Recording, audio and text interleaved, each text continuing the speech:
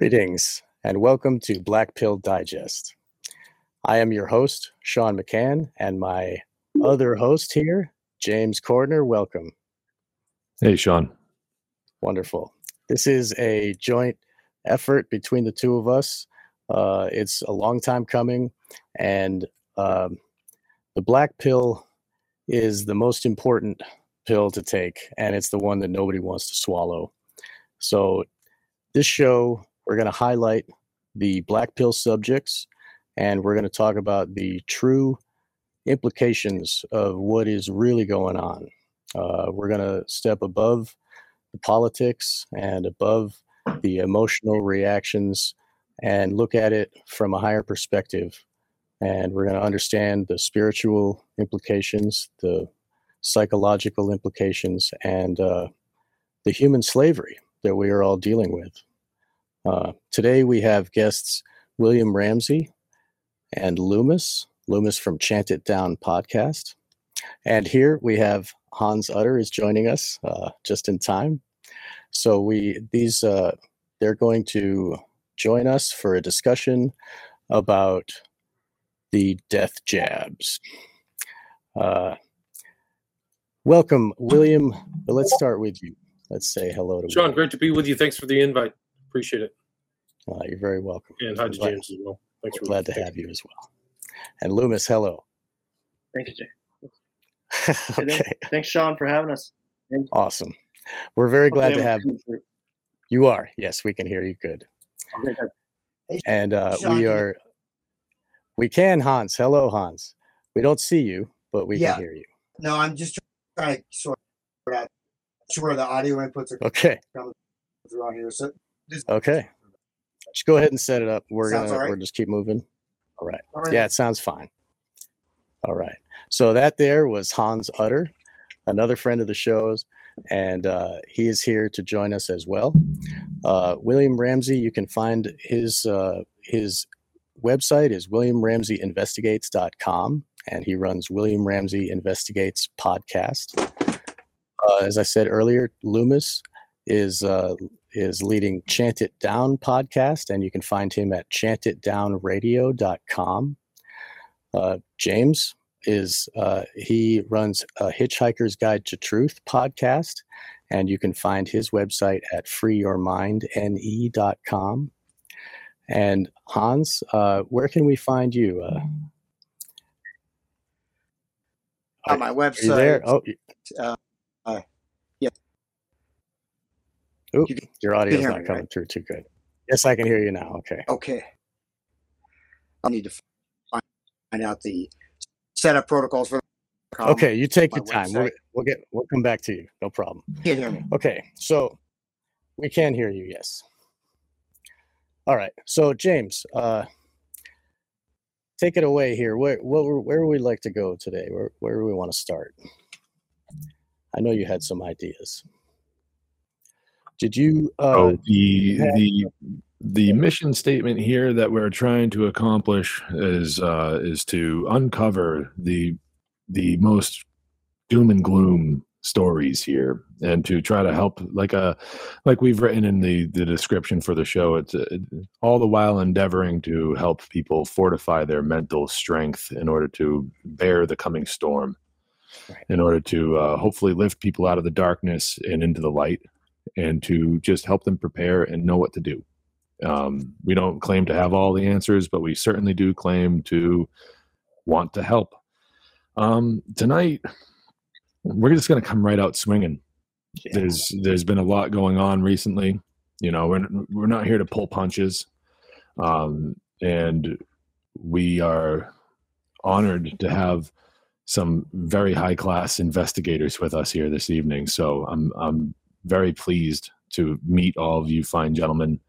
Of course, I already know Sean, but anyways, the topic for the evening is going to be the vaccines, and how we have found certain artifacts and evidence to kind of bolster our argument that we've been making for the last couple of years now, since the talk of the technology of the mRNA was going to be used for these vaccines. vaccines, whatever you want to call them. Right, not a vaccine. They changed the definition, right? And that we just have some damning evidence that we can provide here this evening. So, yeah, I just wanted to say, William, you've been doing a series called Bioweapon Blues on your podcast, William Ramsey Investigates, and what you're in like the 12th episode, 14th, and 14th? I had my 15th queued up, so I'm there. I'm at about 30 hours total. Good Lord. I streamed them to Rockfin, so people can see the video if they go to Rockfin, if they don't want to just listen to the audio. And your series, it started with the Died Suddenly group of Facebook, right? Correct. So I would say I was kind of watching the whole shot roll out with a lot of suspicion. I'd done research in the past. I'd done research into the New World Order. So I was always kind of higher paranoia is probably a way to put it. Total paranoia is total awareness, as Charles Manson said. But so I was watching that. And then I got back onto Facebook. I have this kind of love-hate, mostly hate now for Mark Zuckerberg, who's a monster. These were covered, there's tons of monsters out there. Zuckerberg is one of them.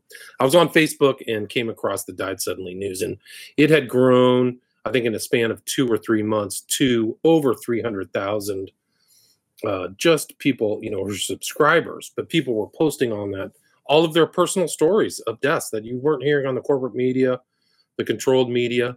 And so I was reading, and it's just a horror show of misery, disability, injury, right, child killing, the whole bit, before it got shut down. And I think it got restarted. The guy who started, his name is Thiago. I think he has a longer Brazilian name or Portuguese name. But that's really where it set me off. So then I really tried to pick up as much information as I could and retell those stories, just to try to memorialize their stories, because I found them all to be authentic. People have criticized them. Right. People are making it up, but why would they take the time to do that? But they were coalescing. And I think that was important too, is that these people had independent stories that they had heard from wherever they were in the country. And then they were coalescing in Facebook. And that was why they had to shut it down, because starting to compare notes, compare locations. So initially they just told the stories, and then people were like, where are you? What lot did you have? What batch did you have? So people were really, and I think that he's moved that to a personal site now, but that's really where my inquiry got off the ground. Yeah, that's something news. That's wonderful. Yeah, and maybe like I follow your show, and once you started this, I was like, yeah, now William's on the case, because you go all out, man. You don't hold back, and I appreciate that, and I'm very glad that you could join us here today. Oh, thanks. Awesome. Hans, you got everything working there? You look top notch, looking fine. How are you today? Oh, can't hear you. Audio, you're muted. Sorry. Nope. I don't hear it. But that's we'll try again.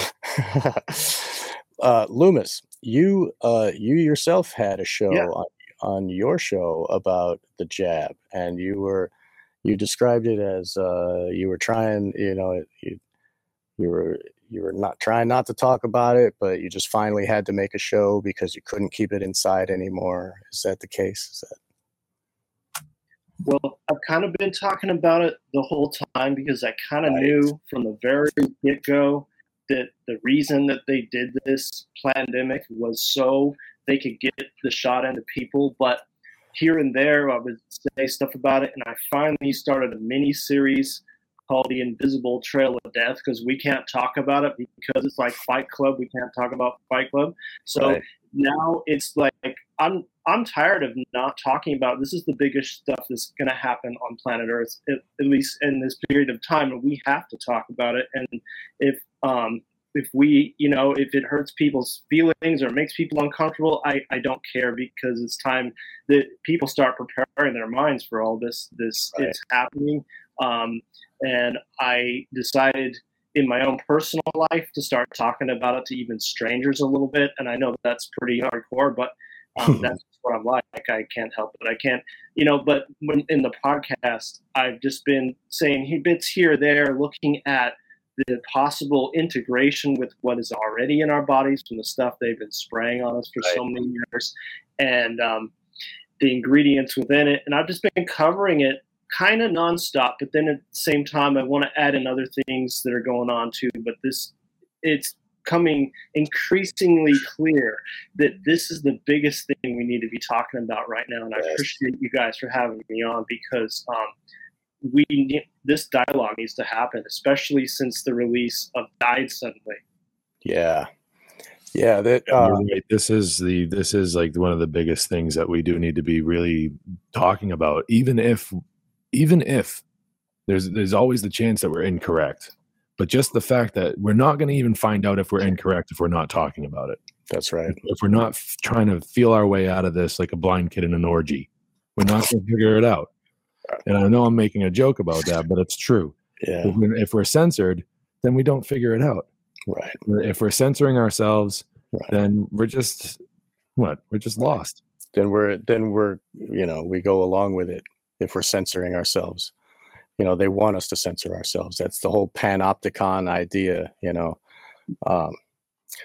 William mentioned earlier, before we started, he said that this is World War III. William, would you like to expand on that a little bit?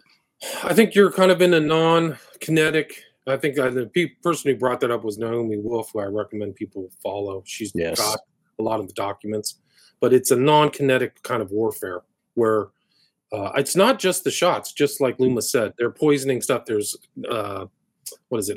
oxide and some of these other products and things like that. But if you add in the shots, the nanotech that's in the back, if you add in fentanyl and all this other stuff that's coming out of China, interestingly, I think the fentanyl's made in Wuhan. You're in a bio war. They're in a bio war. You're in a bio warfare environment where millions of people have died. Some of these guesstimates, and they've actually caught the governments fiddling with the numbers in Europe. They're starting to decrease the numbers literally from the government so that people don't find out how many people are dead. But the numbers are enormous. Millions and millions of people have died from the shot. And then you can throw in the negligence and the death protocol. Suicides and all the suicides. Yeah. Those aren't even included in there. Suicides. There's a lot of injured people who are killing themselves. There's a mass kill off. It's a terrible thing. There's a lot of people who are injured are committing suicide. Right. They can't. It's an awful kind of injury, and they can't find relief. But there's another guy, this Peter Halligan. He's extrapolated all of the numbers from Europe and the North America, and then times that by 8 to account for the rest of the population of the world. And his estimate is hundreds and hundreds of millions, at least maybe a billion people have been injured. So it's off the charts. And with warfare, an injury is more effective on the battlefield.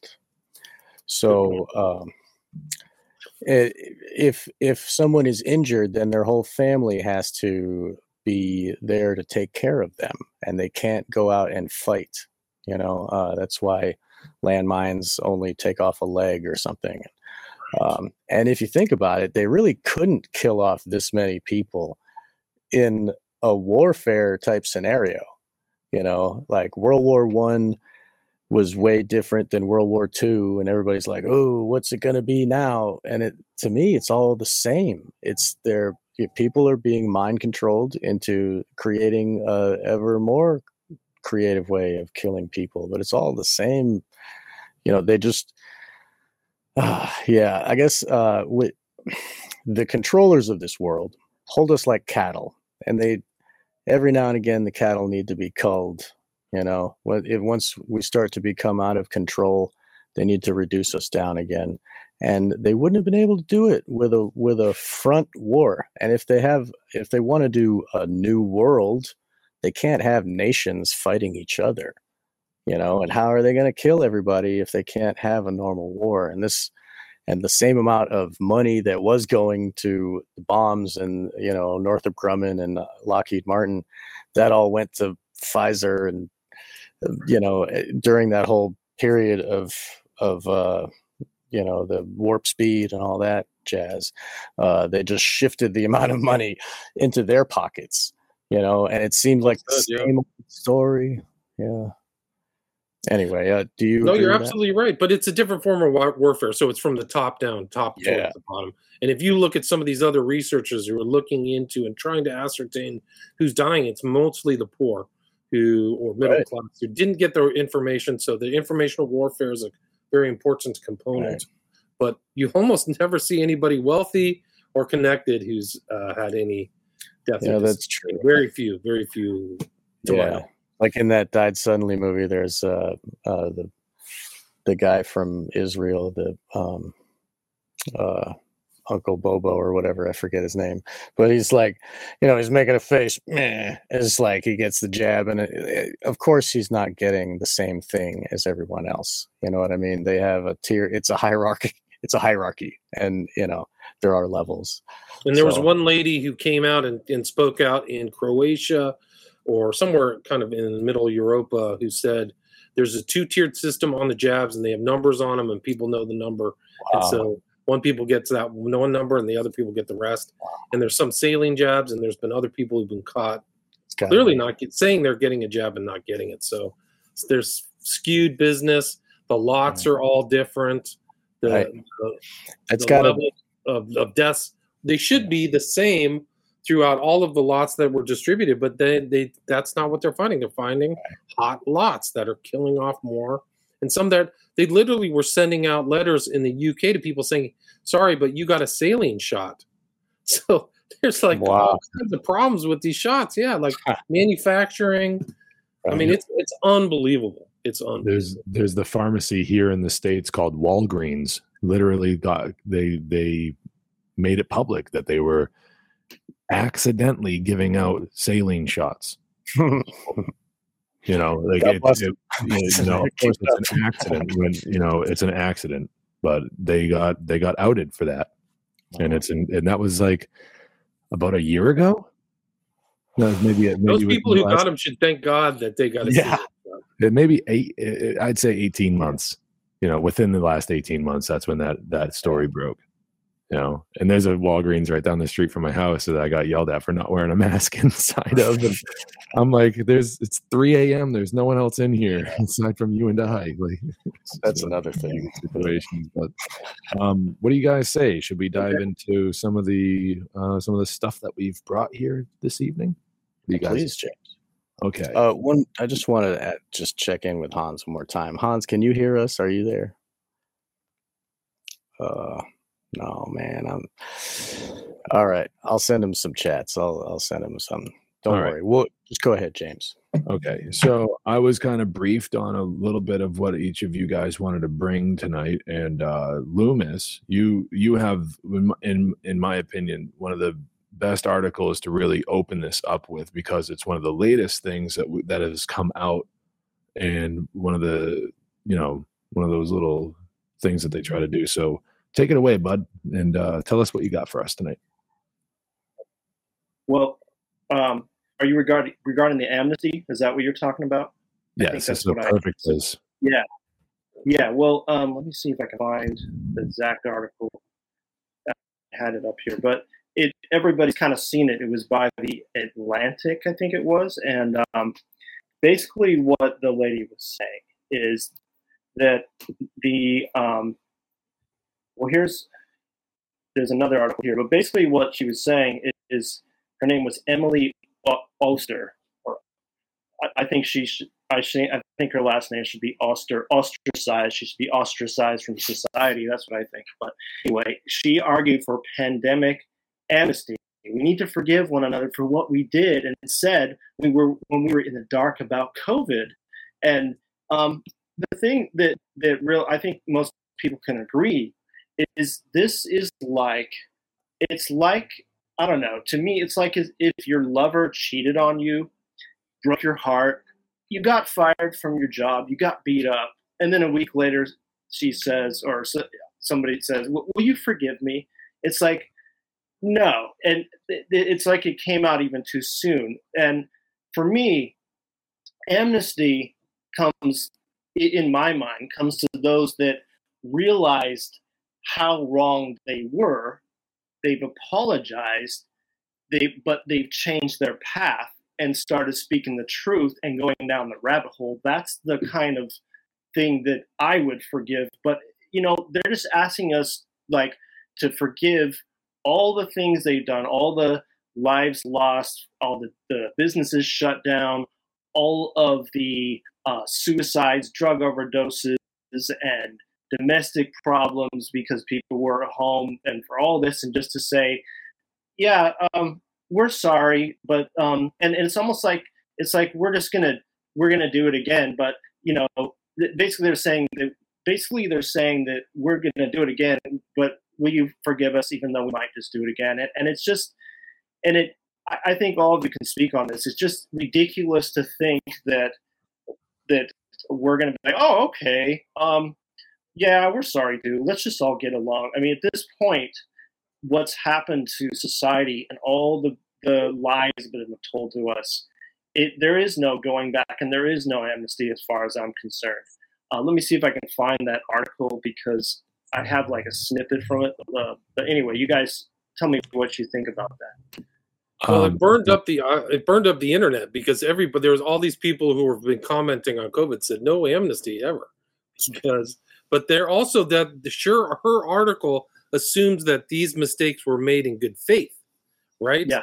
So that assumption should not be assumed because I think a lot of these are very dark actors involved in this. So her article is just it'll be like a black mark on this whole event. Incredible. The other funny part about this is that last week, oddly enough, was when I did my solo expedition on exploring this article, and I pulled it up on the browser, and they scrubbed part of the headline. They changed it, George Orwell style. This is great. And I'll bring up that part right here, based off of what you were saying, and we'll share this right up here. You said it says we need to forgive each other, blah blah blah blah. Now it says let's focus on the future and fix the problems we still need to solve. That's what it says there. Instead of saying where is it? Instead of saying this, where it says we need to forgive one another for what we did and said when we were in the dark about COVID. What we did. Yeah, what we did and said. Right. So that's incredible. That's just, when I pulled up the article last week when I was doing this, I was like, wait a minute, that's not what it said. It said we need to forgive each other about this BS. And I was like, no, they didn't. And I was like, yeah, they did. And the damnedest thing is that while I was doing this, I also had pulled up the Department of Homeland Security story that was published by The Intercept, and where The Intercept did some digging and found out that the Department of Homeland Security had a backdoor login portal through Facebook. All right. To give Facebook flags on what that platform needed to censor and to take down and to bury in their algorithm. And wouldn't you know it, that on the same exact day that this article from The Intercept was published, it was October 31st of 2022, the same day that the article in The Atlantic was published. So when you're gauging a scale of reaction, of course, people are going to be drawn to something about the pandemic because that's where people's emotions are going to be very, very ripe, and they're going to be ripe for the picking. That's the low-hanging fruit, in my opinion. That's the distraction. That's the birdie. Look at the birdie while the cameraman thing. And no one's going to be paying attention to the Department of Homeland Security thing, which is what they really should be upset about. This forgiveness thing, we can talk about that later. We're still not even out of this bullshit anyways, because we can't start forgiving one another until the truth comes out. Right. And they still won't let anybody in the country without a shot. They still make people in colleges take a shot. Like, come on, guys. And this Department of Homeland Security thing is, in my opinion, the bigger story. They bury it because everyone's going to be emotionally reactive to the pandemic stuff. Speaking of emotionally reactive, I did want to bring up that film that everybody has been seeing in the last couple of days. Loomis mentioned it earlier, and I think that is, we can get into it later, I guess. I didn't want to go off topic, but so Loomis, what else did you? I'm sorry that I cut you off there a minute ago, but please continue with sharing. Well, oh yeah, I mean, basically, I just think like if we were to get, grant anyone amnesty, I mean, like somebody said, we're not out of this. Like that's a really good point, and it's not like the good people won, and that's why they let go of their restrictions. We're still deep in this. But if this were to ever be someday where people granted amnesty to the wrongdoings of government, which should never happen anyway, in my opinion. But the fact is that it should be taught, just like in school, like Hitler was a bad person and Stalin was a bad person and all the rest of them. This should be up there with that. They should be teaching kids, yeah, we'll never do this again. And so I see them right now as they are allowing this break in tyranny, at least upfront tyranny, to regather themselves. It's like we went through a beta test, and for the next thing they want to do, they're regathering their energy for something. So we're kind of in this calming period. And I think this is when our voices need to be the loudest because, we have it right now. We have the ability to voice ourselves before this tech prison starts really rolling out. But, granting amnesty just is so laughable. I mean, it's honestly like, it's like forgiving. I don't even have words for it. It's unbelievable that it's even coming out this early. It's I don't know, but the thing is, we're deep in this still, and we have to figure out. Well, their next move, yes, but we also have to really. These people have to be. I'm not saying imprisoned or even worse, basically for what they. Am I on finally? You are. Hello, Hans. Yeah, all that different computers. It was all because of the browser. But one thing is forgiveness. Like who's forgiving who, right? Who's forgiven? So this is part of, if you look at it, your basic template of a ritual processing, right? Is separation, initiation, and return, right? So the separation. So just take our, guy out in the outback, you're an Aborigine, you have to be separated from the tribe. You go out, have to survive. That's your separation. You're torn away from your root. Then you go through the initiatory process, which is basically kind of what we went through. And then you have the return. You return to the normal world, but it's a different world because you're different, right? Wow. So COVID was a ritual process. It's COVID, it's the corona, it's the crown, right? So you have to look at the 10 Sephirah, the crown of the Sephirah, and the body. So all the different limbs, right, is sort of like the limbs of humanity in terms of the different functionality. So that to ask for forgiveness is that it's like a double reversal where no. So you trusted us and we deliberately tried to kill you. We devastated social networks and people survived, right? The strong have survived. But I still have, people dying randomly that I know, even the past 2 weeks, 3 people passed away, just suddenly just died, right? And there are people that are perfectly healthy, between like 35 to 45, that age range. So that's ongoing, right? Yeah. But as it's withdrawn, what do you forgive? I mean, it's the same, it's the same attitude. It's the same thing of trust us or else get in line with a gun to your head. There's no, it's actually an abuse of forgiveness, right? What do you forgive?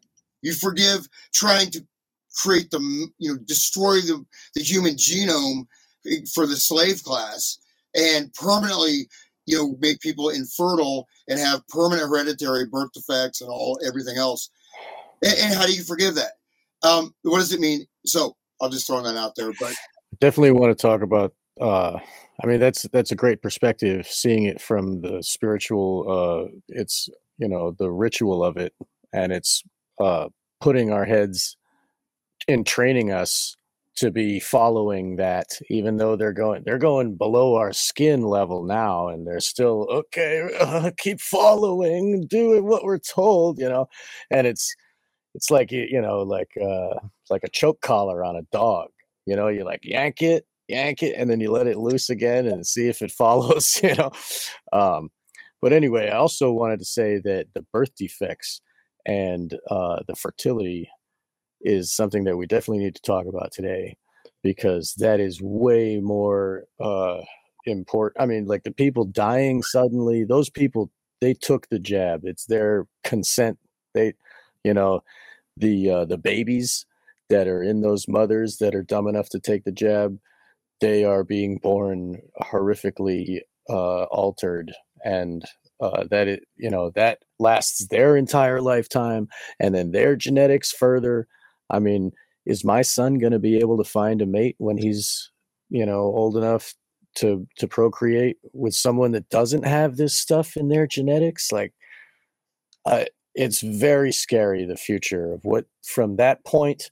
It's different now we have a totally different world because our genes are altered.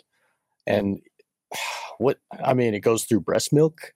Like, they're It sheds too. right. Yeah. No, it's a good point. That's like the World War III, World War III, really. It's a biowarfare thing, Totally. and people have been changed.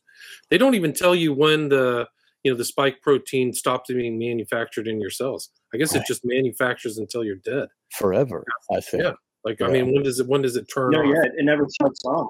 Yeah. It doesn't turn off, like Robert Malone said. It just keeps on making spike proteins in your body, and it doesn't shut off. So that's the long-term effects of this that we haven't even seen yet. That's kind of what I want to know about. Like, when is all that going to happen? I mean, because that would be a real mass die-off. We got the short-term, we got the immediate, we got the short-term deaths that we've seen, but then the long-term ones. That's the one that I'm thinking is happening in a few years. Some of these people have subclinical injuries. That's the whole thing, whether it's your heart, your liver, your ongoing problems, or cancer. So the way that it was designed, I mean, for me, this is by design. Like, they didn't want to just have people take a shot and die right away. They wanted to have people die from multiple different harms, whether it's your brain, cancer. Right. There's a 8 sigma. One guy said there was an 8 sigma change in cancer rates. So that's just off the charts. That's super telling. So those people are in the process of passing away. Right. Like, once you get like cancer, it's never. And they can't really put their finger on what did it, why the cancer went, and like they can always. They're calling it turbo cancer, Sean. They're calling it turbo cancer. These people get cancer and die in like a month. Yeah, so it's so scary. It's really bad. I mean, if you don't mind me asking, Hans, what part of the country are you in? I'm in the heart of it all, Ohio. So, interesting. Yeah, there's actually Ohio's sort of a little bit in between in terms of how things went through, but it's probably the most boring yet exciting state in America. But it seems like you get targeted for the whole opioid kill off. Oh, right. And then it's the shot kill off. Like, I've heard, it's just through the grapevine, like Kentucky, Tennessee, right, Ohio, where a lot of people have died, like around there. Yeah. I haven't had many people die off. I'm in California and LA. I haven't had many deaths that can be attributed to the shot, if any, really. I've heard of injuries, but nobody dying here. Yeah, I know of an injury in Nashville. He can't walk anymore. He's like, everything's going wrong. I guess I don't know exactly what it is, but he took the shot, and now he's messed up, and he's always in pain, and he can't walk. I know that dude personally, but other than that, nobody in my family, thankfully. Keep my fingers crossed. But yeah, Ohio, I'm here too, and we did get the epidemic of fentanyl, and I do believe that is an extension of the opium war, and what China. It's a form of biowarfare, like a retaliation against us from China, exactly. Go ahead. I'm sorry, but if you go to like rural Ohio, you can really see the devastation. You see entire towns. There's towns that are just like, Twilight Zone, right? So I just had Thanksgiving Eve. I had some opioid or, meth heads break into my house and steal, including stealing my cell phone. I chased them off. But so I was, I got my 4,000 meter radius, or 4,000 yard radius where my phone could be. But I explored a lot, and I found just around where I live, trying to find my phone, which of course probably a fool's errand, but I found all these weird little enclaves with these just places I didn't even know existed, right? These forested areas, because I'm trying to see where is my phone. So I found all these forested areas, places with graffiti, with mattresses, with weird masks and wigs and stuffed animals. I mean, really shit I ran into. Of course, I didn't find my phone, but it's something that it's gutted, right? The center of basically the white male. Let's say, straight up, it's primarily the white Caucasian male that has gone into this, and it's the hard thing people to wrap their heads around is that this is an absolutely, completely, you say diabolical, but they just absolutely want to destroy or control, and they have no concern about how many people wiped out. It's not just, white males, it's every species on Earth is going to be part of this DNA control grid. So we're looking at this, literal mass insanity, but who's insane, right? Are we insane because we believe what's formulated to us? Are we insane because, the Sackler family gets a slap on the wrist for, killing millions of people? And that stuff is just coming right through the border, man.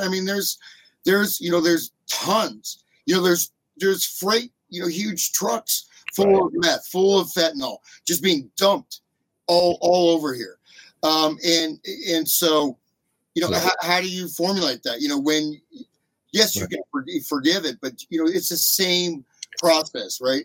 Same as the aren't the components for meth also coming from China as well? Yes. So it's a full we're in a full bio warfare. You can on the black web, you can order any molecule you want from China. They'll bulk produce it and ship it. Do you know that Western Europe and the U.S. got a different vaccine than China? China did not go with an mRNA vaccine. Right. And the CDC head, Walensky, who's a total traitor and a monster and a demon from hell, was working with the CCP. So she kind of knew, and she knew that's one of the things that I would like to add is her knowledge of the V-Safe data that's come out. And they know these injuries are happening.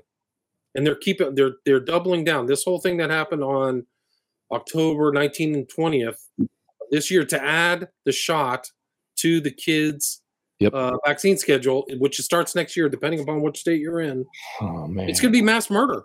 Yes. Like you're watching the trains go to Auschwitz, right? The death camps, and the way that the myocarditis is heavier in males because they want to kill the males because we're the ones that are going to fight them. Like when they get older, think about the future they have planned.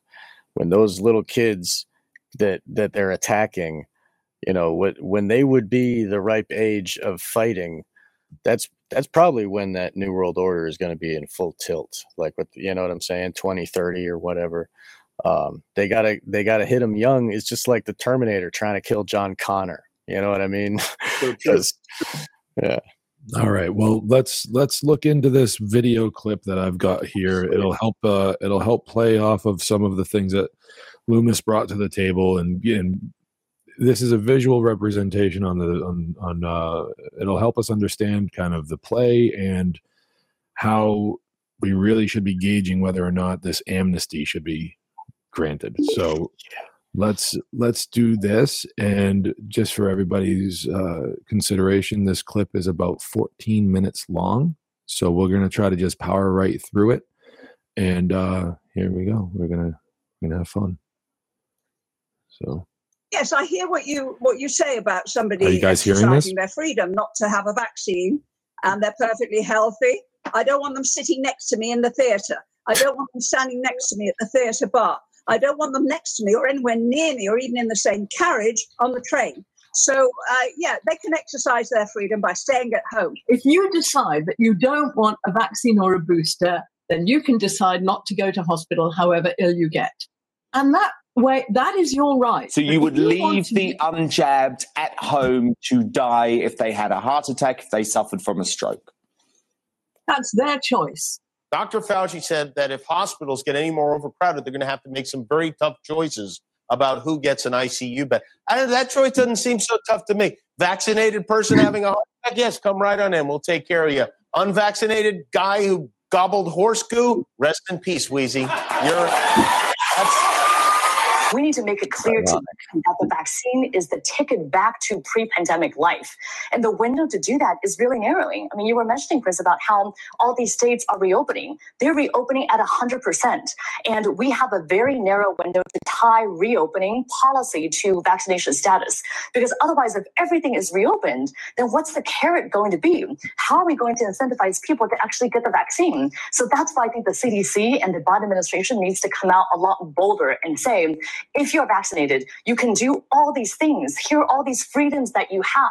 Because otherwise, people are going to go out and enjoy these freedoms anyway. People who refuse to accept vaccines, I think the right response for them is not to force them to, but rather to insist that they be isolated. Giving up your human rights is justifiable. It's justifiable to take away a person's bodily autonomy when you have a global pandemic. Those who haven't had jabs but could have jabs need to have a badge saying unjabbed. Really? Yeah. We just have to make people understand that, no jab, no life. And that's how it is. They get a badge.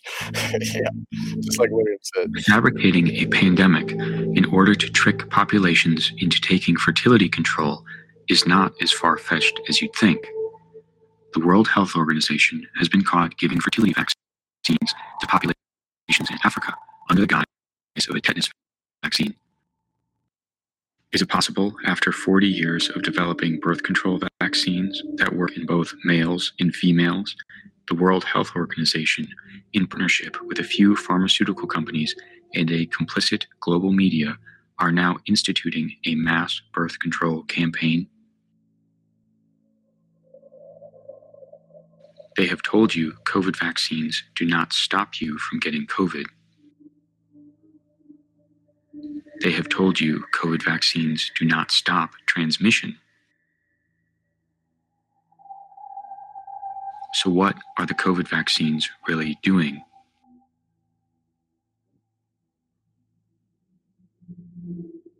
Vaccine-hesitant individuals are often degraded by the media for making the connection between vaccines and autism. What these conspiracy theorists do not know is they have actually identified a knock-on effect of GnRH analog vaccines used for fertility control. Testosterone exposure in the gestational period or infancy is negatively associated with language processing abilities.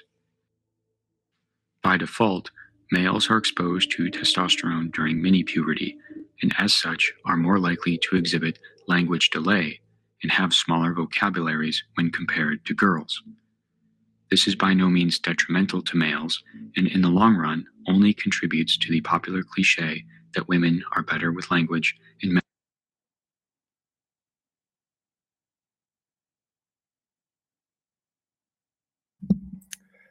Hold on.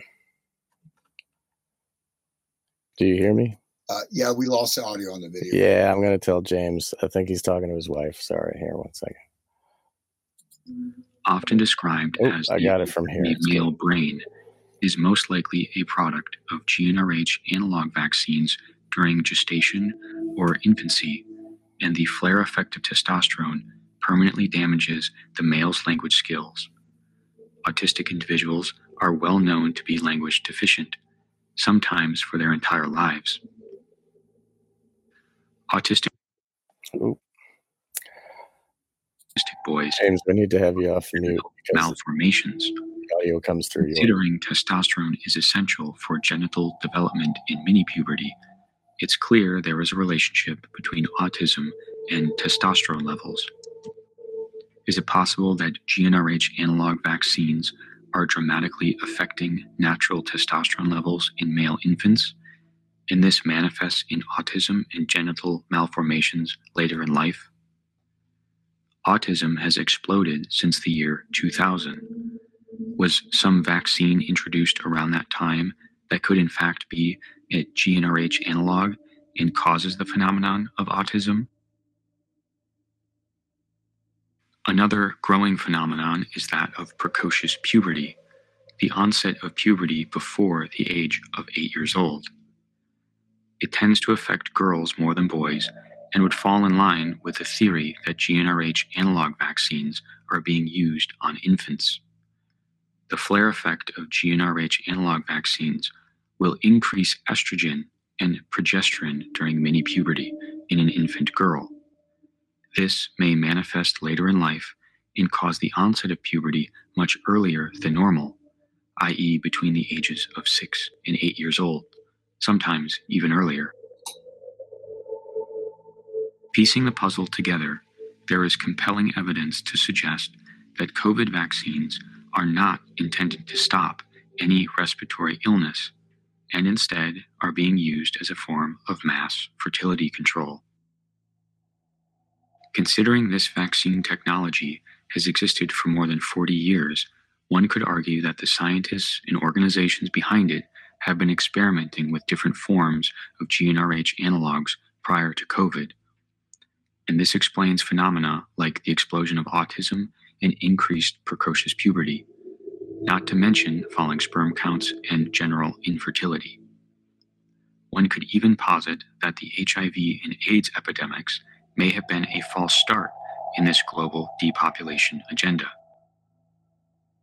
When you consider the relationship between androgens like testosterone and T cells, which play a significant role in the immune system, one could ask the question, is HIV and AIDS really a sexually transmitted disease?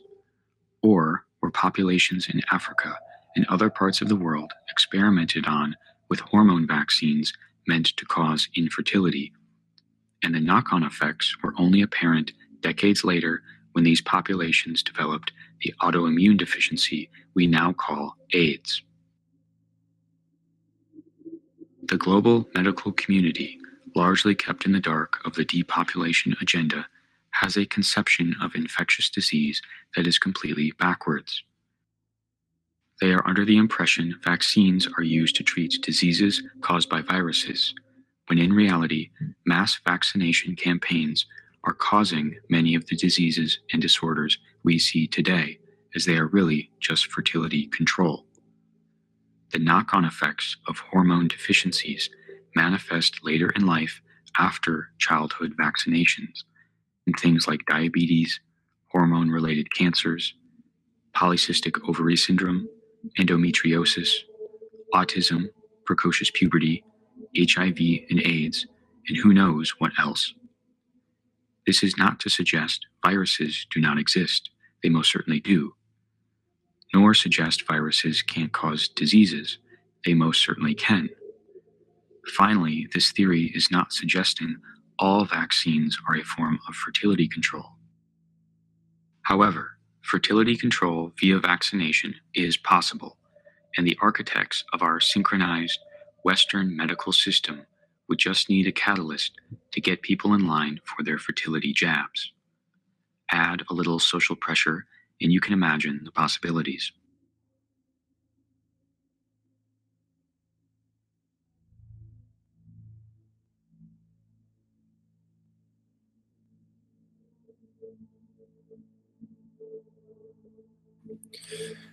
For anybody that's just listening and not watching, I suggest you go back, timestamp this, and watch this part. A lot of visual aid here.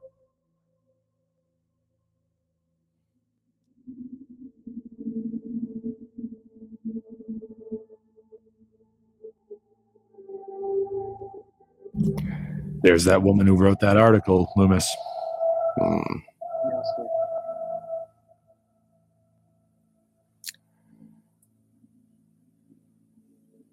Yeah.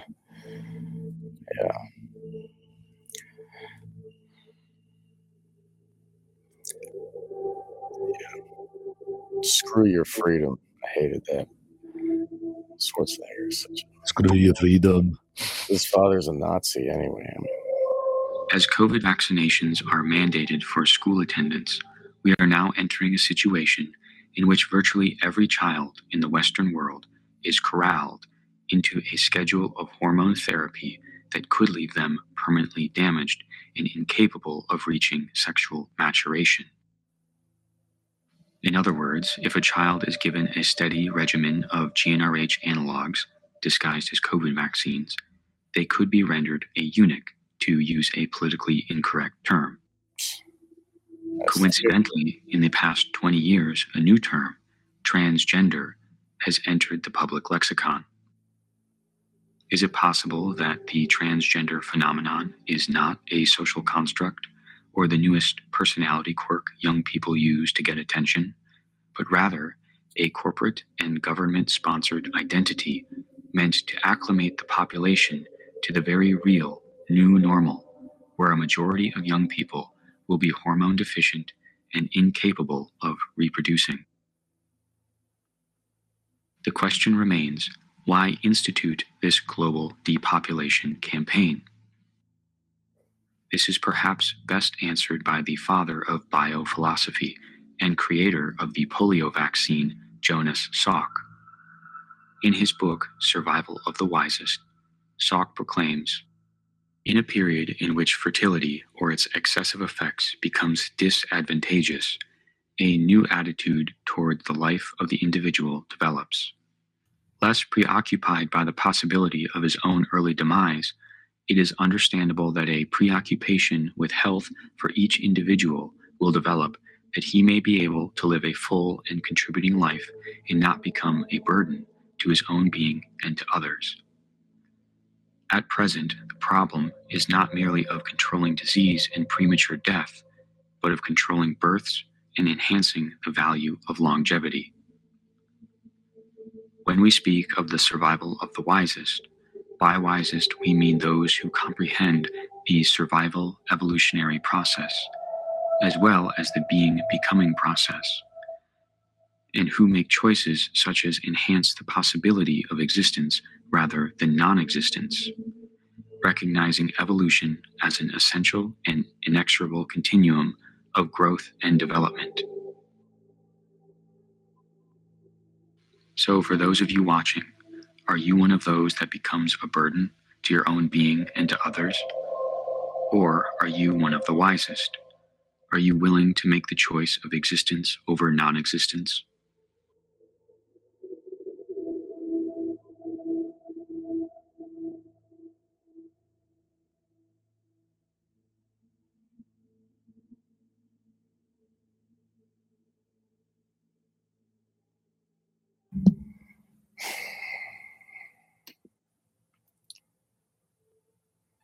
Again, for the only listening, the audience only listening to this, it's virtual reality in their virtual reality headset. Yeah. Go ahead, James. Yeah, they're basically trying to quell the child's fear of a shot by putting a virtual reality VR goggles on the child and then kind of doing it all through virtual reality, you know, kind of a sick and twisted thing, if you ask me. And we know that TV puts you in a trance, and you know, transhumanism is kind of going along with it too. I mean, it could also be getting them into the trans agenda could also be the transhuman, and is this thing assembling some sort of reactive computer or whatnot inside that, you know, all of this attack on the children, like this is it's another form, and if they can get it in their skin, like of course they're gonna neuter them all. I mean, then you have to go to a doctor to pay for one if you want to have a baby. You know, it's just like Gattaca or something. Right. But I mean, the transgender eugenics is just like the ancient cults, the transgender cults of the old days, where they would remove everything and make them dress up like the other gender, and it was there's a lot of occult ideologies where they think they can mold the people into one gender. It's kind of a strange idea, but that is evident, and it has been said before. I didn't just come up with this idea. There's the rebus, and the original human had both of us together, and we could just create it, and for them to ideologize, to put on a pedestal the transgender as an ideal, is evident that it is these people, and the dark occult will dress up their own kids as the other gender when they send them to school, just like Charles Manson was, and just like Kurt Barker was, and it's part of the demoralization, and like it breaks down their defenses and their, So anyway, it's psychologically takes their self away, and then it makes them like an empty robot, And if they keep complying with I'm sure they're going to put everything in that shot, not just anti-fertility, but they'll do all kinds of experiments with every new shot. If you're getting them every 6 months, I'm sure they're going to get new technology, try new this, that. What do you think, Hans? Did you or William, did you guys hear what I was saying about the ancient cults? Yeah, I heard everything. I mean, one of the things that just remark on your remark is, how long have they been conducting these experiments in shots? People may have just gotten wise within the last couple of years, but how many of these people that you see who are kind of gender free walking around, they may have gotten some kind of experimental shot that turned them in and been studied. I mean, that's what's really terrifying, is that the creators of these shots know where the lots are going, know who they've affected, down to the person. So there may be some 18-year-old kid running around today who is really confused about he or her, because they're not overly male. They may have gotten some shot right when they came out of their mom's womb that turned them into kind of a transgender person, like who's not explicit or doesn't have those feelings or isn't. It stunts their growth, basically. Yeah, just something like we may be just going through a massive experimentation on humanity, and this is one example of it, is this COVID thing. But another thing that came to mind when you were talking about the gender free, it reminds me of like Crowley's view of the Pandergine, or Genesis P. Orge, where it's a positive androgynes, right? So you're coming back, and like he literally, Genesis P. Orge went back to like become what you were talking about.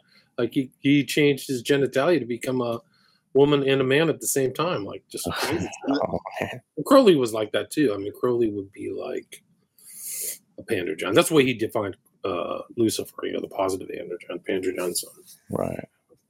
That's what some of these people maybe think they're doing, is creating this Pandergine, Antichrist humanity. So it seems like it's got the hallmarks of the dark occult, right? Right. Yeah, it feels like it. You'd say, without informed consent, right? So none of these people can consent. Consent. The concept of consent, legal consent, is you have to be a certain age, and you can see that in larger parts of the society with these kind of medical procedures on 10-year-old kids who say they think they are a woman or man. A lot of those people are regretting it too once they get older. Holy smokes, what just happened? They want to go back. So there's just massive crimes against humanity are taking place right now. And think about like how it destroys their mind, and their like, if they like said, "Oh, I can't believe I did that to me," and then I've read books, like I've read a book about from Kurt Barker, and he grew up in an SRA family, and he remembers the cult distinctly talking about cutting off limbs in the future, or body parts, to make people more consent to slavery, have more dissociation, more compliance. And, you know, I always figured, yeah, that's transgender or not transhumanism. Like they're just going to make them robots and take off an arm or whatever. But now it makes more sense to me that they're taking off their most important parts, you know, like that's the future of their lineage, of their genetics, you know. Not really the most important, but you know what I mean. But like these were things the Nazis didn't even do. Right. Like, I mean, they were monsters, but yeah. What's happening now is just incredible. It's like the genetic consequences are just they're not going to be felt. They're going to reverberate into the future. Like people haven't digested because they're watching the corporate media. They haven't digested the enormity of what's happened in the last couple of years. The insurance companies have digested it, though. I mean, certainly they have. Like they're talking about 40% increase in deaths overall, you know, and the oil tankers, the insurance companies for oil tankers, they know they have to replace this many jobs because those many people took shots. In 3 years, they're going to have to be replaced. What is that all about? That's crazy. There's this guy, Dad. I don't know if you've heard of him. He was a BlackRock analyst. He's coming out with a book. I forgot the name of it, but he had really apocalyptic views of what will happen to the workforce. He thinks that his looking at everything, it's the entire workforce collapse because there just won't be enough people to do the job either through death or disability. Right. Which is incredible. Like he says, I hope I'm wrong. But he's also looked at all the disability rates. So it's not just the insurance rates, but the disability claims have gone up as well. Right. So there's these huge spikes that are totally abnormal. And one of the things that these actuarials know is how stable death rates are and how that's how they make money, is because they know how much they're going to pay out over time. Oh, right. They're like betting on it. Yeah. Right. Yeah. So now they're going to have to get the reinsurers are going to have to back up the insurers because there's going to be more payouts and more claims. Man. James, were you going to say something? What was that? The Deagle.com. Deagle.com was predicting by 2024, 25, like some enormous population declines. And they're like, they work for the military and they order certain amounts of this, but their population predictions for just a few years away were dramatic declines too. I don't know if you guys saw that. I think they even took it down, but it was circulating a few years ago. I actually learned it from Max Egan, but the Deagle.com numbers of the prediction of the world population, it was like America was down to like 100 million, and everywhere else in the world was down to way low numbers. It's like a third of us. Like, isn't it like, don't we have 350 million, something like that? I think so, yeah. No, that's incredible decline. Like it's apocalyptic. Right. I heard another one, Charlie Robinson. Was when I was looking at Died Suddenly News. I listened to one of his, and he's like the same thing. Like he's looking at the UK going down to like 25 million people. It's off the charts. We have 80 right now. I mean, think about like the stock market. All these people that understand what's going on, and how much of that wealth they're going to scoop up once everybody's dead. Like, I mean, are we going to be able to, I mean, I know that money's worth nothing, but with all those people gone, like all of a sudden there'll be a lot more goods around. This is probably going to be bet on in the stock market as well. Like they're buying up all those houses like BlackRock and Vanguard and whatnot. I don't know. It's just tough to read the tea leaves. I don't know. Well, if you don't mind me chiming in, is that this is not like a new process, obviously, right? You can look at the Spanish flu, which was primarily related directly to people that received vaccinations. So that killed millions of people. This is not a new process or a desire. In terms of the gender bifurcation, or more than that, the segmentation, this polymorphous gender identity. You can see you look at Baphomet and these other deities. So this is basically really a sacrificial ritual of the children. It's just like throwing your children into the Moloch, the burning Moloch thing. And so, for example, the puberty blockers, they were used for what? Chemical castration. So that all this ties in. It's not new, I think, but another level, I think, is a psychic level of sort of psychic currents.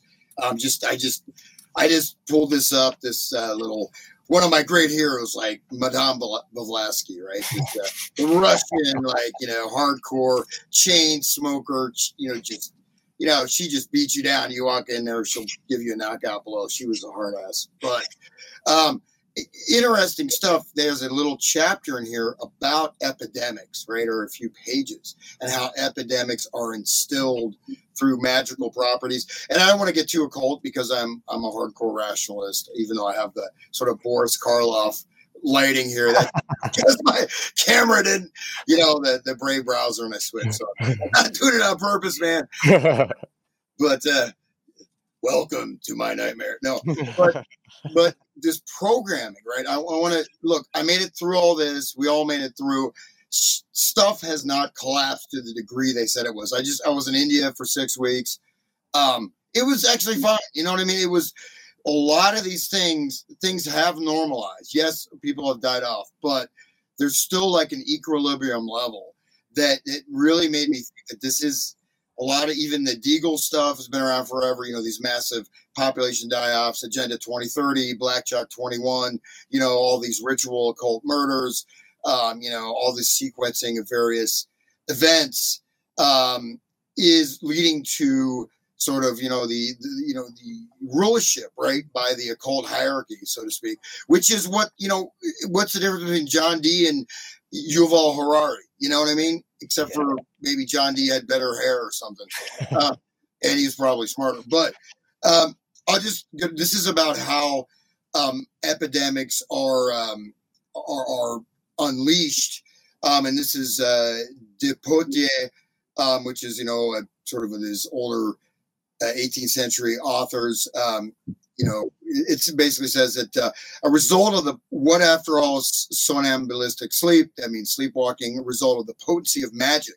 And what is it that determines these attractions, these sudden impulses, these raving epidemics, rages, antipathies, crises, these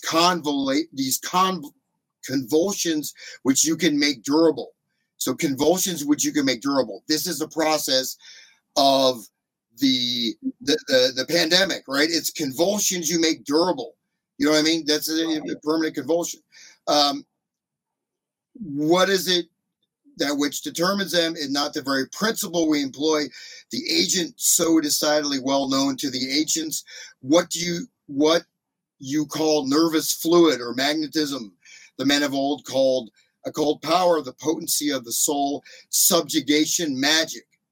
Magic is based on the existence of a mixed world placed without, not within us. This is really important, right? A mixed world placed without us, not within us, and which we can enter into communication by use of certain arts and practices. An element existing in nature unknown to most men gets a hold of a person and withers and breaks him down as the fearful hurricane does a bulrush.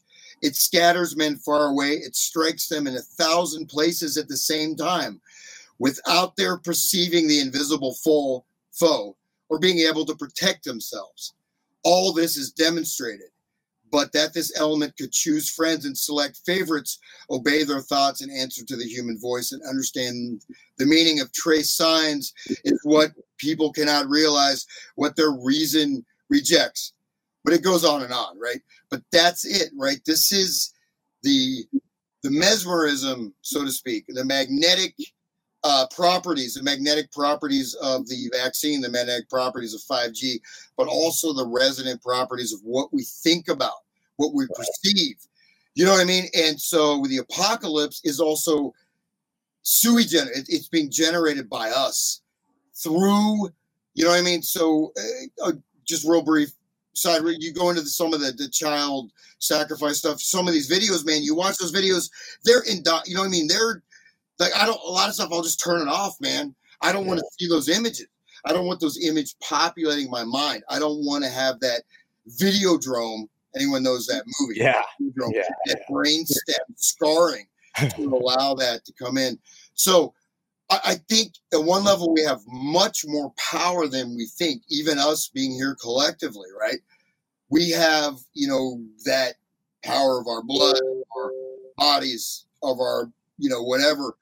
At the same time, I mean, we are looking at, this is, the joining together of thousands of years of this agenda. This is the culmination, right? And so whether it doesn't happen now, it happens next week. In their mind, they want us also to actualize it, to say it's happened, we're finished, right? They've already taken over. They already are changing our brains. They already, have done it. That's part of it, right? You understand? Like, the research sometimes will create that effect of this magnetic force, which is what I mentioned from the, the ISIS Unveiled book. So I'll leave it there, but just wanted to throw that out. And again, not saying that I believe it, but what is all this symbolism? What is all the sigil magic on the TV? What is, besides the occult practices, what's happening? Why are we allowing this? How have we allowed it? And what is actually happening? And what is just a projection in our own minds of the media, of our externalization of our mind, right? So I'll tell you that Died Suddenly documentary is really convincing people. It seems like it has a lot of truth in it, but it's also very emotionally charged, and it's very shocking, and it gets people to think like, oh, we're already done, and like, like you were saying, and I believe it was, I think it was promoted and created by some people that are trying to steer the illusion,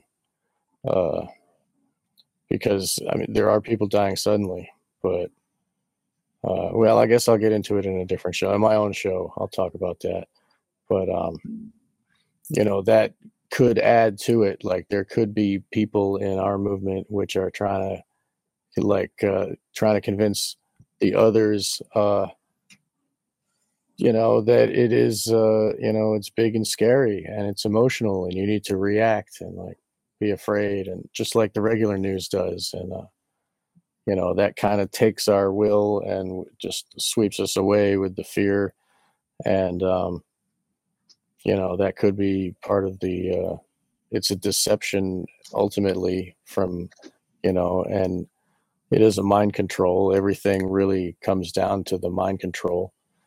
And those of us that won't agree with what they're trying to do, they'll have other ways of manipulating us. And a lot of people follow Blavatsky. I know you were joking about how she's your favorite, but like a lot of people, she's influenced a lot of occultists, and that makes sense that you should bring that up. Thank you. Sure. She's a battle axe, man. If you did Blavatsky, man, she's, she was hardcore, right? And she also was a total fraud, but she also was, this is what do you call the electromagnetic fluid, the ether, right? That's the medium. That's 6G, right? 5G, 6G. This is extracting our natural potencies and powers and inscribing them on the external force, which is technology, right? Technology, what's the difference? They're still using this occult symbolism. Look at the Las Vegas shooting, right? It is this, it is a complete occult ritual. What you said about taking our natural force and then using technology to make up for what we've lost, that's exactly goes back to what that video was, taking our children's fertility, and then the future, we're gonna have to pay. They're gonna have to pay for babies. They're gonna have to have them made in a bag. That's why Bill Gates has bio milk with a Q. They're trying to make breast milk out of mammary flesh that they've created in petri dishes to like feed the people. It's really a sick future. And if you read Brave New World, then it gives a big glimpse into what they have planned for us. I just wanted to share a quick thing about this here is I'm not sure if it's gonna let us talk over it, but it's real quick. This is a line of people walking through ropes, and there is a thermal scanner. And take a look at the little screen.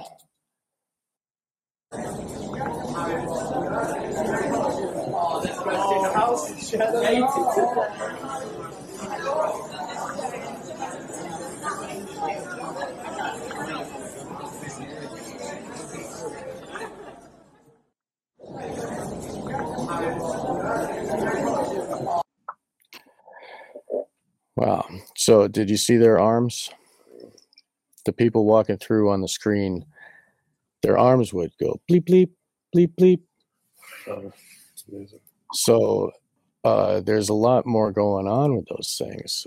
So I do believe that they're messing with the fertility. And what do you guys think about the transhumanism? Loomis, I know you got to go real quick. Would you like to make a comment on this transhumanism?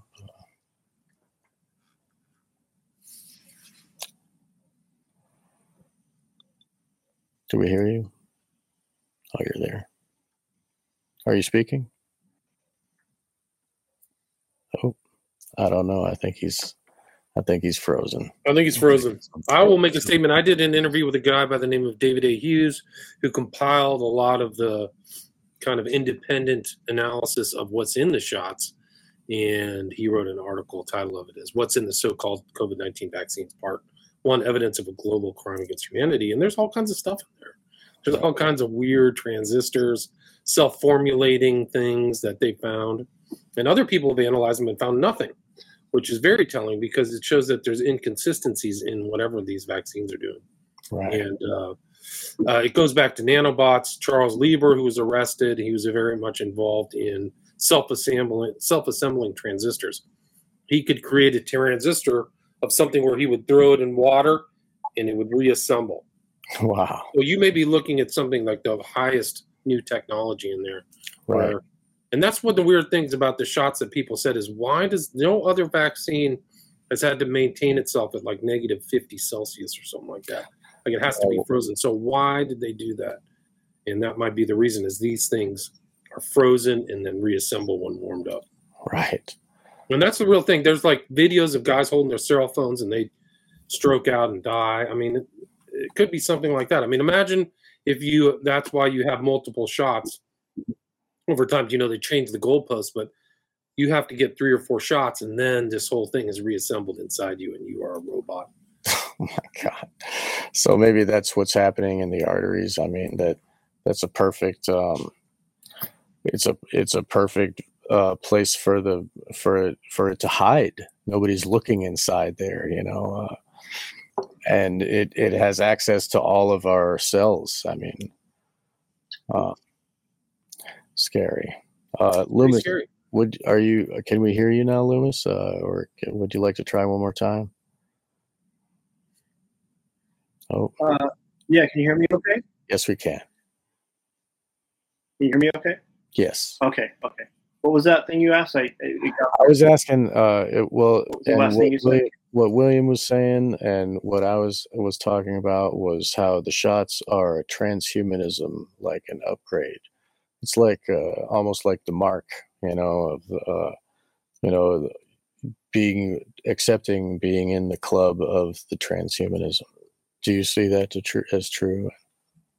Yeah, I do. And a weird thing came to my mind, and it seems a little out there, but I guess not really because we're all talking about stuff that for most people really out there. But I thought about what some people talk about, the gray aliens, and believe in them or not.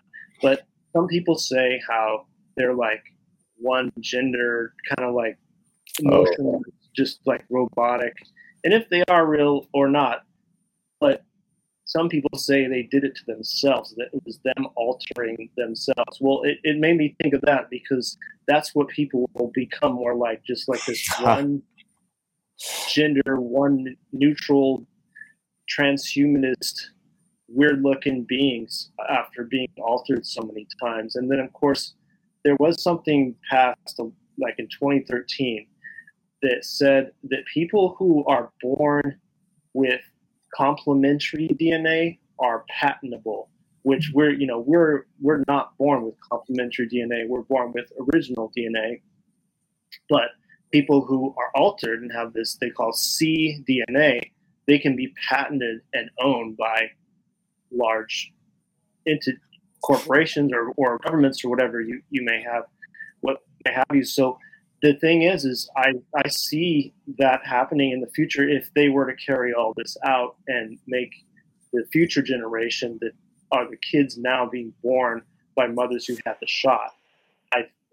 That video actually predicted what my wife was talking about. She thinks that a lot of these, why they're pushing this transgender thing now, is it's the future that people are gonna be like this. They do put it in shows too, a little bit of predictive programming. Like there's this show called The Handmaid's Tale, where I guess it's like an alternate reality or future where women can't have children anymore, and there's just a few left, and those that can have children are these handmaids. So they're putting it in Hollywood. They're slowly like feeding people, especially the young people's minds, that this is gonna, maybe be the future someday. So hopefully not, and hopefully, we, like one of you said how we have more power than we think.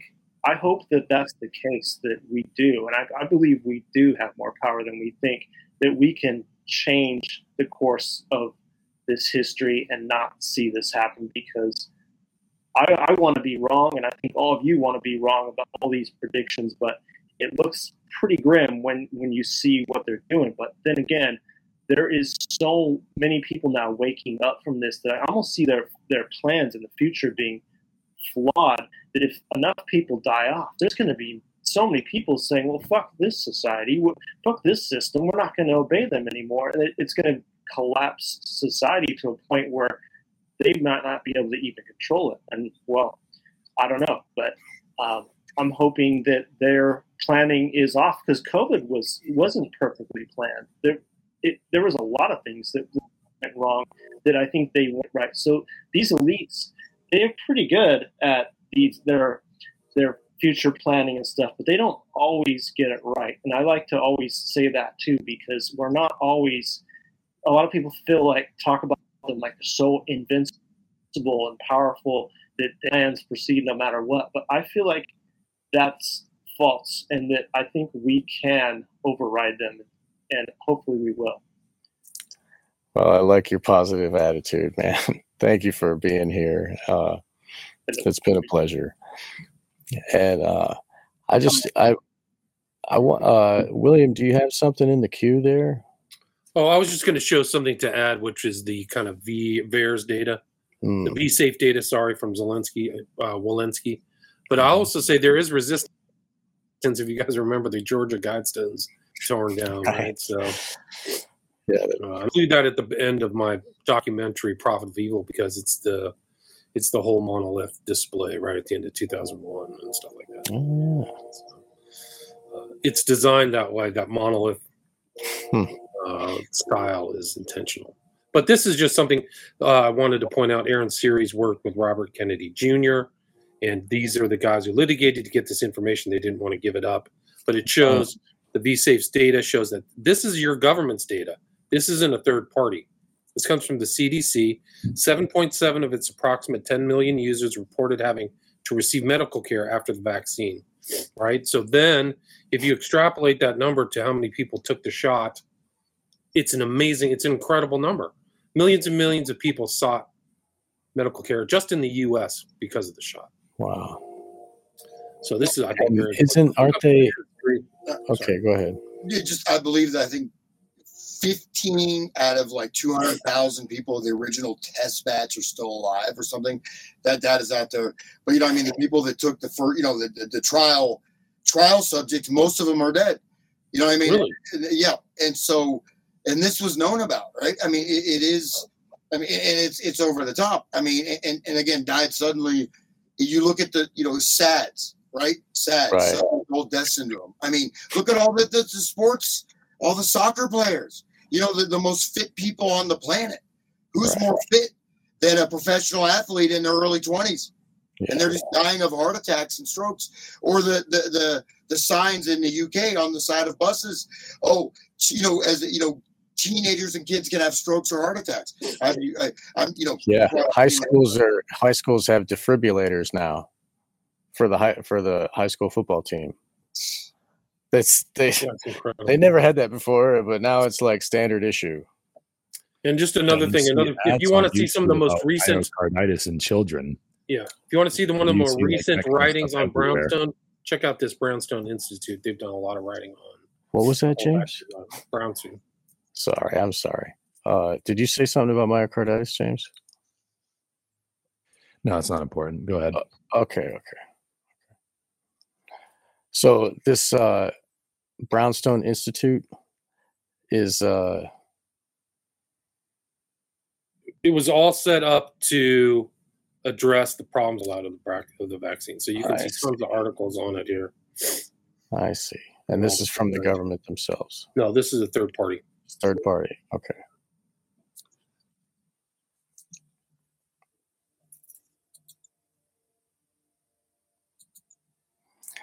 So this is this the information that Aaron Siri and Robert F. Kennedy Jr. were able to get because wasn't that what they got? Was that what they were trying to hide for 75 years?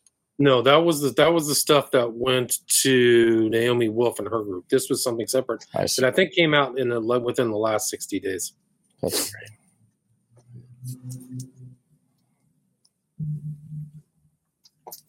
I have another clip from some kids drinking. It's only a couple seconds, but I'd like to show you guys that if you don't mind.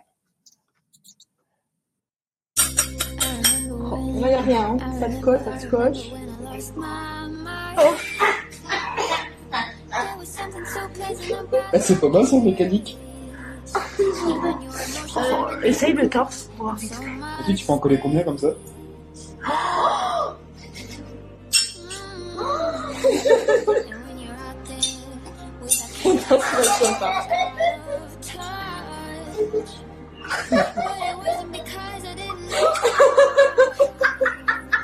On va faire un jeu de pied complet. C'est dangereux, arrête. Là. All right, I'm gonna cut it there. But she eventually puts an entire set of wrenches on her arm. She's got wrenches all up on her chest, and they're just laughing and drinking. But that's the scariest thing I've ever seen. Well, not really the scariest thing. I mean, it's very scary. And why is she consenting to this? Why is she happy about this? It's a laughing matter. There's a lot of videos like that too. People putting their cell phones on their arms, so they're magnetized. As people are getting magnetized. So this has got to be transhuman. I mean, they're becoming robots. They're cyborgs now. I mean, that maybe is what's clogging people's hearts. Maybe and we know that. I mean, I don't know if this is true, but I've heard that people are showing up on Bluetooth. Oh, interesting. Wow. Yeah. I've heard the argument that you're being put into the Internet of Things. So the human body is then being makes sense. Shoved into the entire matrix. You become part of the matrix. Yeah. So in that sense, taking the shot is like taking the mark, it's on your hand or your head or whatever. But it's once you take it, there's no going back, and you're part of the club now, and you don't even know it. And probably in the future they'll be like, oh, don't worry, your new cell phone will work with it as long as you got that shot back in 2021. You know, like, oh, and then it'll be like, oh, that's convenient, and then sign away their name. It's incredible. These are incredible days. I mean, what they put into these people's bodies is just incredible. Yeah, it's off We the have charts. artificial organs, right? Being generated, like there's like an artificial brain. All this stuff, you know about the Hydra thing, the genetically modified, organism, this Hydra, which is this chimera. Chimera, but no, the Hydra. It's just this, aquatic, microscopic life form, genetically modified, and so all those patents are out there. But actually, the self-assembling DNA, creating a separate artificial brain, right? Sort of a neural coding that starts to eat your actual brain, and these, all these. Nanobots, have different cellular assignments, so that they're piggybacking on existing cells and then doing that. So you have literally artificial organs being constructed, and then there's of course the 6G, which I remember when I first saw that in it was 2020 when COVID first came out. But 6G is where our physical bodies are literally, we are the 5G towers, each one of us, and it feeds off of our negative emotions, our fear, our anger, our depression, whatever. And it's literally, we're powering it, and we're powering this grid network of 6G, between individuals. So it's like a bio grid of the 5G. And that's the ultimate layer of this, where, and so 6G, like I said, when I saw the first talks on that, I thought there's no way this is happening. No, 6G is real. It's being rolled out, but it's the bio. I mean, it is. We're the antennas. It's changing. It's changing your absolute chemistry. You no longer own yourself. I know this from back in the day, like Vandana Shiva. Where they're taking over all these like patent for turmeric, basmati rice, right?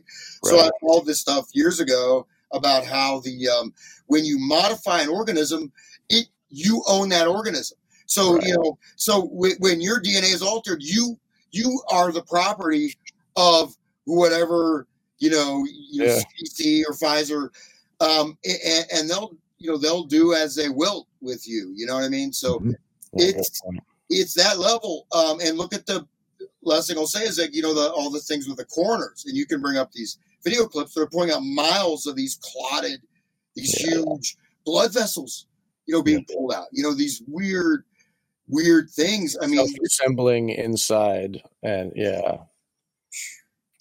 So there's a couple of things that come to mind hearing you guys talk about all this stuff. So I'll start by saying that we already know that they're already creating organisms inside these bags. Like you've seen the videos of the lamb, inside gestating inside that bag.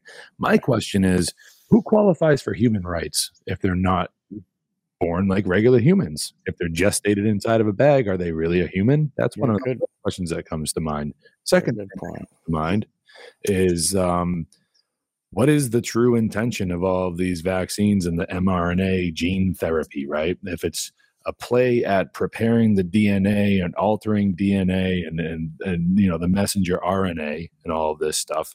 Well, what I was thinking about the other day was this clip that I came across that I don't have prepared tonight, but I'll just say it from memory. Albert Bourla, the current CEO of Pfizer, up on stage talking about this microchip that you're going to ingest through a pill, and that it's going to be able to track your vaccination status from within your body and let you know when you need a booster, right?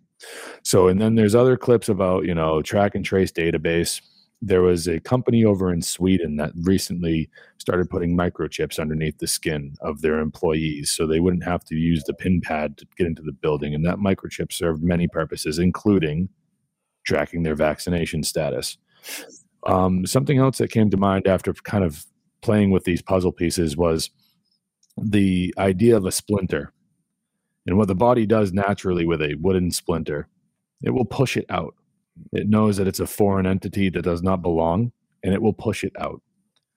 So I'm drawing this picture here where I'm kind of just playing with this idea in my head about this mRNA stuff and what it could do to DNA further down the line of these bloodlines, this heritage of these families that are doing it. And could it be that this is a play at the transhumanism thing in the sense that they're preparing the DNA and altering DNA of humans to stop the inflammation that would activate the body's natural response to push out things like microchips and brain implants and the things that they would turn us into the Borg with, and it's like, well, if they can, if that happens, if we're able to have the body's natural response, then we remain human and we still have these human rights that have been, etched into their books. Not that they need to be, but that's kind of how they've largely, considered human rights, is because we discovered them and wrote them down or whatever the fuck, but like, I don't know. What do you go there anyway? What do you guys think of all that? That's something that's pretty trippy in my opinion. Yeah.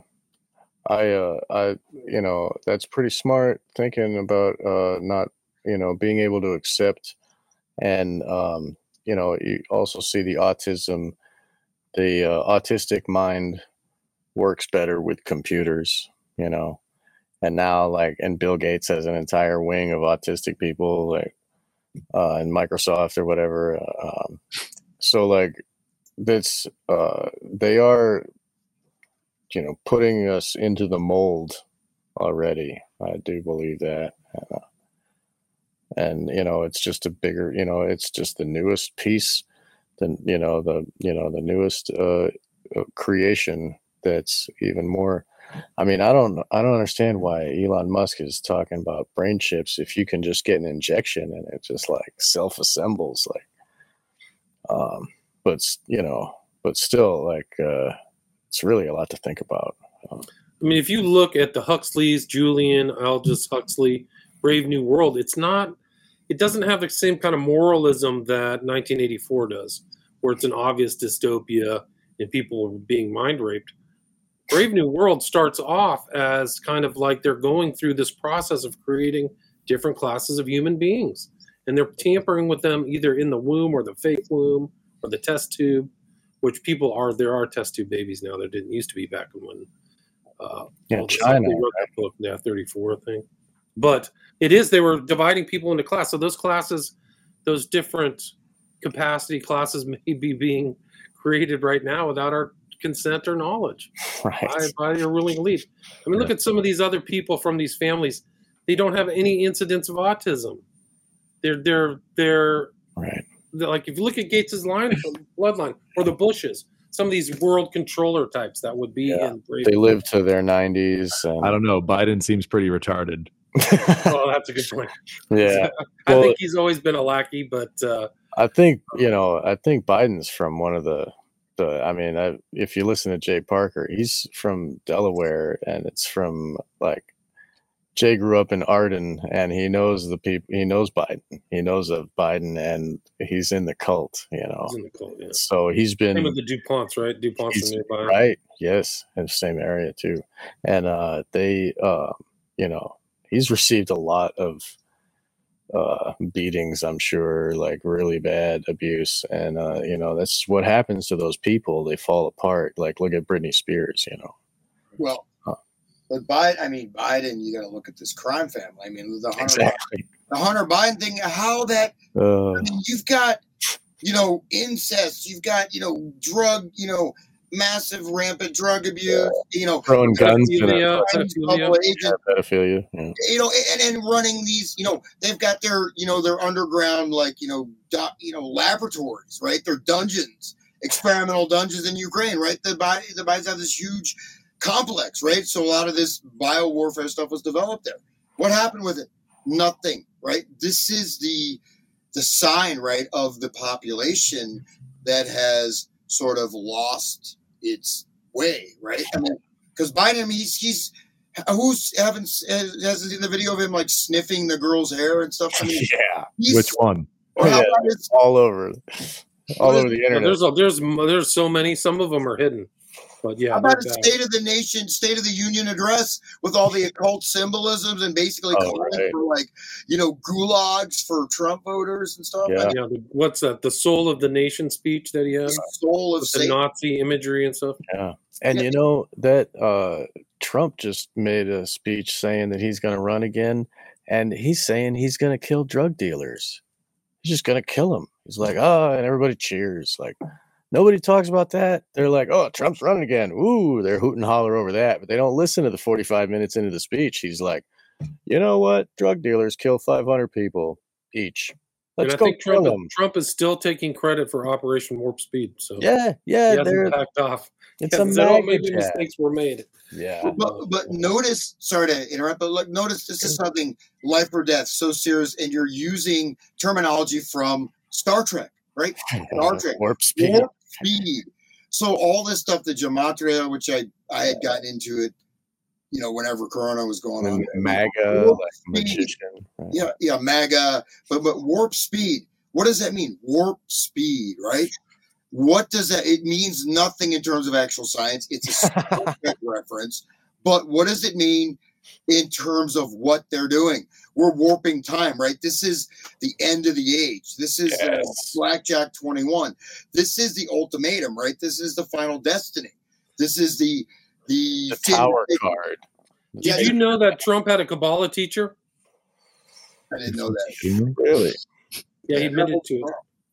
Yeah, he admitted to it. But Trump is always known as the Joker, right? The Joker card, the trickster, right?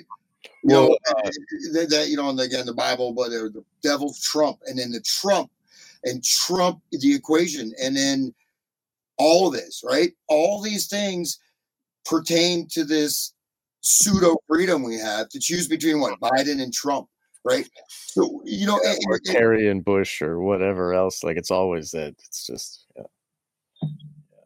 But when Trump was when Trump was running in 2016, January 1st, 2016, all the newspapers had a burning tower.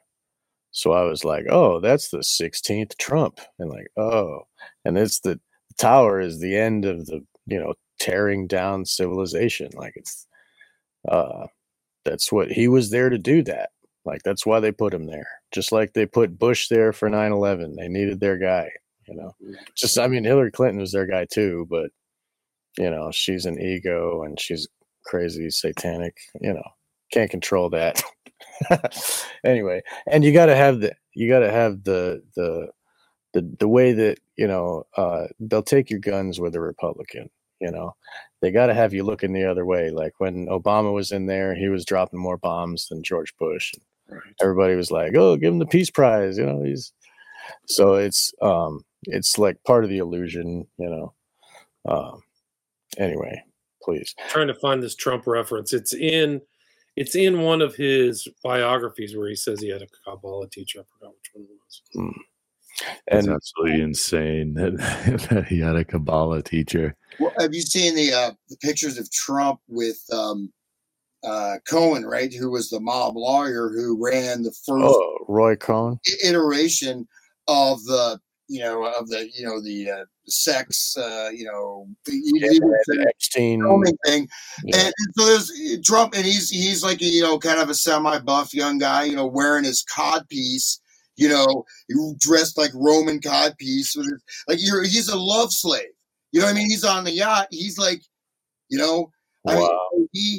he's there on the yacht. It's just, pictures of him. So you enter. So, and I'm just going to throw this out because there's a lot of things that some are credible or not. So, what do you guys totally? Maybe off topic, but what do you think of the Mothers of Darkness temple and all that stuff? And is that real that the Mothers of Darkness thing is going on? 1,000 Points of Light is legit. Like the George H.W. Bush talked about it, and 1,000 Points of Light is in the Mother of Darkness castle in Belgium, I think. Yeah, Belgium. Yeah, Mother of Darkness. And they're like supposedly the top end of the pyramid, and they choose who gets what and what's, who grows up in which role, and, who gets tortured the best, and who's going to be used for the psychic rituals and such. Please explain more. But anyway, I guess it's way off topic. Shit, sorry. But Hans, you did say that in our show, you described how you found that the tree of death is the tree of life. So, like, he's also learning that same working, and that tree of death working is being played out. Like, that's we're at one of those stages, and when we finally become the fuel, like dissolved masses, then they can ascend to their rulership or whatnot. But I do believe in the Mother Darkness Castle and the Mother Darkness cult.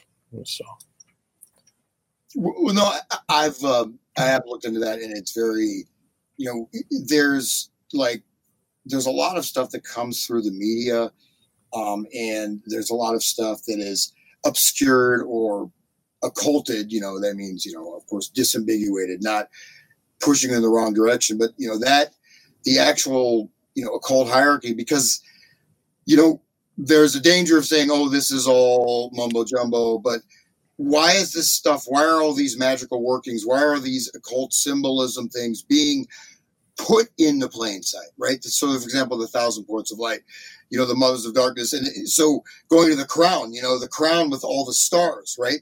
So you have the Whore of Babylon, you also have the crown of stars, so to speak, above the crown.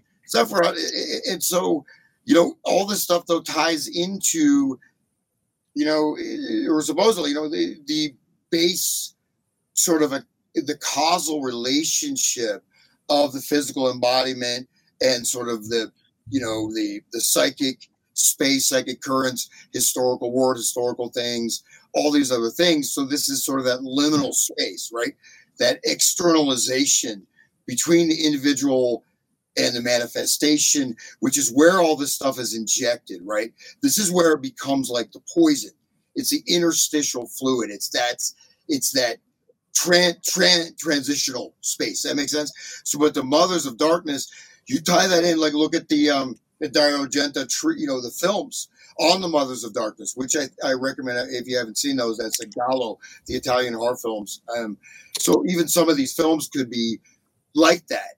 But go ahead, I'll let William talk. He brought that up. So. Oh no, then that was where I saw it from. I don't know if that's Trump or Guy Osiri, but so he mentioned something on the book, The Way to the Top.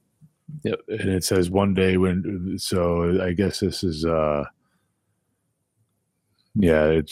It's saying that it's page 188, and it's saying that his Kabbalah teacher, I can't pronounce the name, but it looks like it's like Aitan Yardeni, asked how I was doing. I told him I needed a break. So yeah, his Kabbalah teacher. Yeah. So I found that just, that figures. And just figured I'd share that in there real quick to make sure we got that on the record this evening.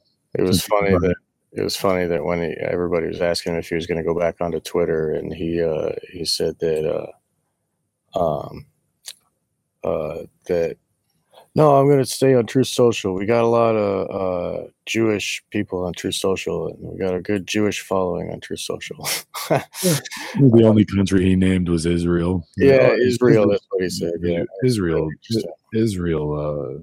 uses Truth Social, and then funny enough, wasn't it the country of Israel that tweeted, and Elon Musk was like, "We need more countries to tweet like this." It's kind of silly. They all took the Pfizer. They were all experimented on. Yeah, 100%. Yeah. I mean, like 100%, they all took the Pfizer. I don't know if I think it was like 96, 97% of the actually got injected. It was way up there. I've got another video here. This is the Australian government forcing children in a stadium away from their parents to take the COVID jab. I'm allowed to record. I'm allowed to record. Why not? How's that inappropriate?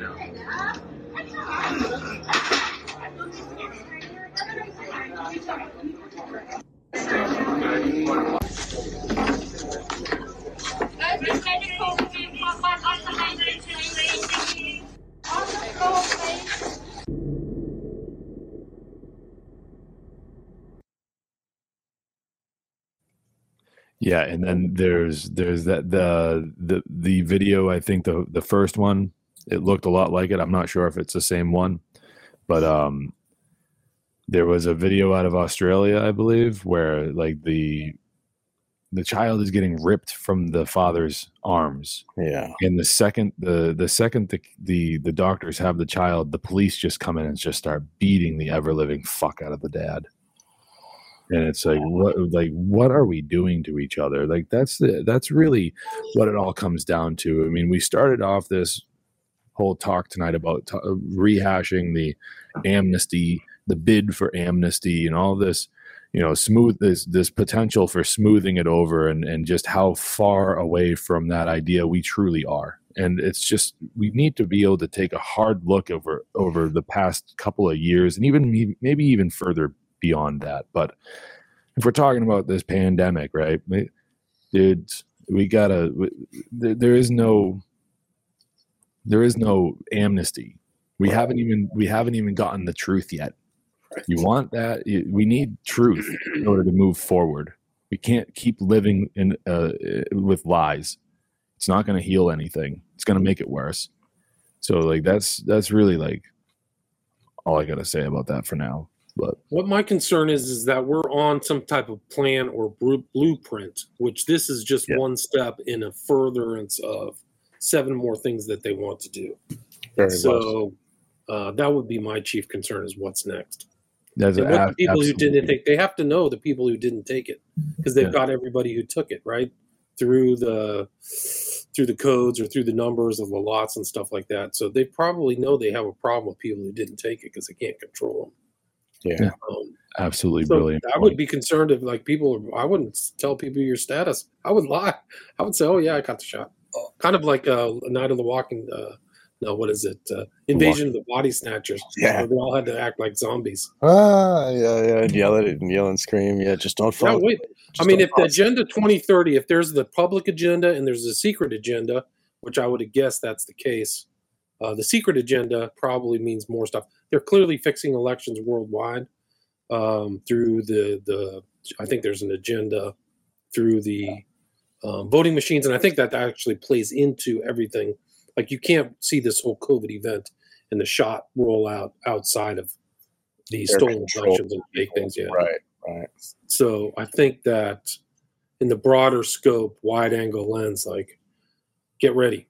Because I think they have to, that blueprint or following the agenda kind of takes the thought out of a lot of these people, and that's probably why they haven't, is we're just going to go in steps. You guys don't have to think anymore. Kissinger and Schwab have done all the thinking for you. Just do what we're telling. We'll at the end, we'll be in a neo-feudal state, and we'll be the good kings of the earth, just like something from the book of Revelation. Well, I think that there was, definitely an element of, it didn't go exactly as planned, right? Because if you can, take your mind back, to, because I survive, through the benefits of God, whenever I get a concert or something, I'll make some money. Other than that, I'm just doing my street corner dancing, don't make much money doing that, but that's, in fact, we are dancing to their tune, but I think they overstepped the line, right? So I think there was too fast, too strong. That's why the forgiveness and apology thing is like a little retreat thing. So that's kind of a rare level of sort of, you look at the very complex, obviously, psychological operations, warfare officers, PR, they have, infinite, trillions of dollars to devote to the manipulation of consciousness. So they obviously sort of screwed up because they pushed it too far, right? They got a little bit too much pushback, right? Because but you look at like what happened in Australia, New Zealand, right?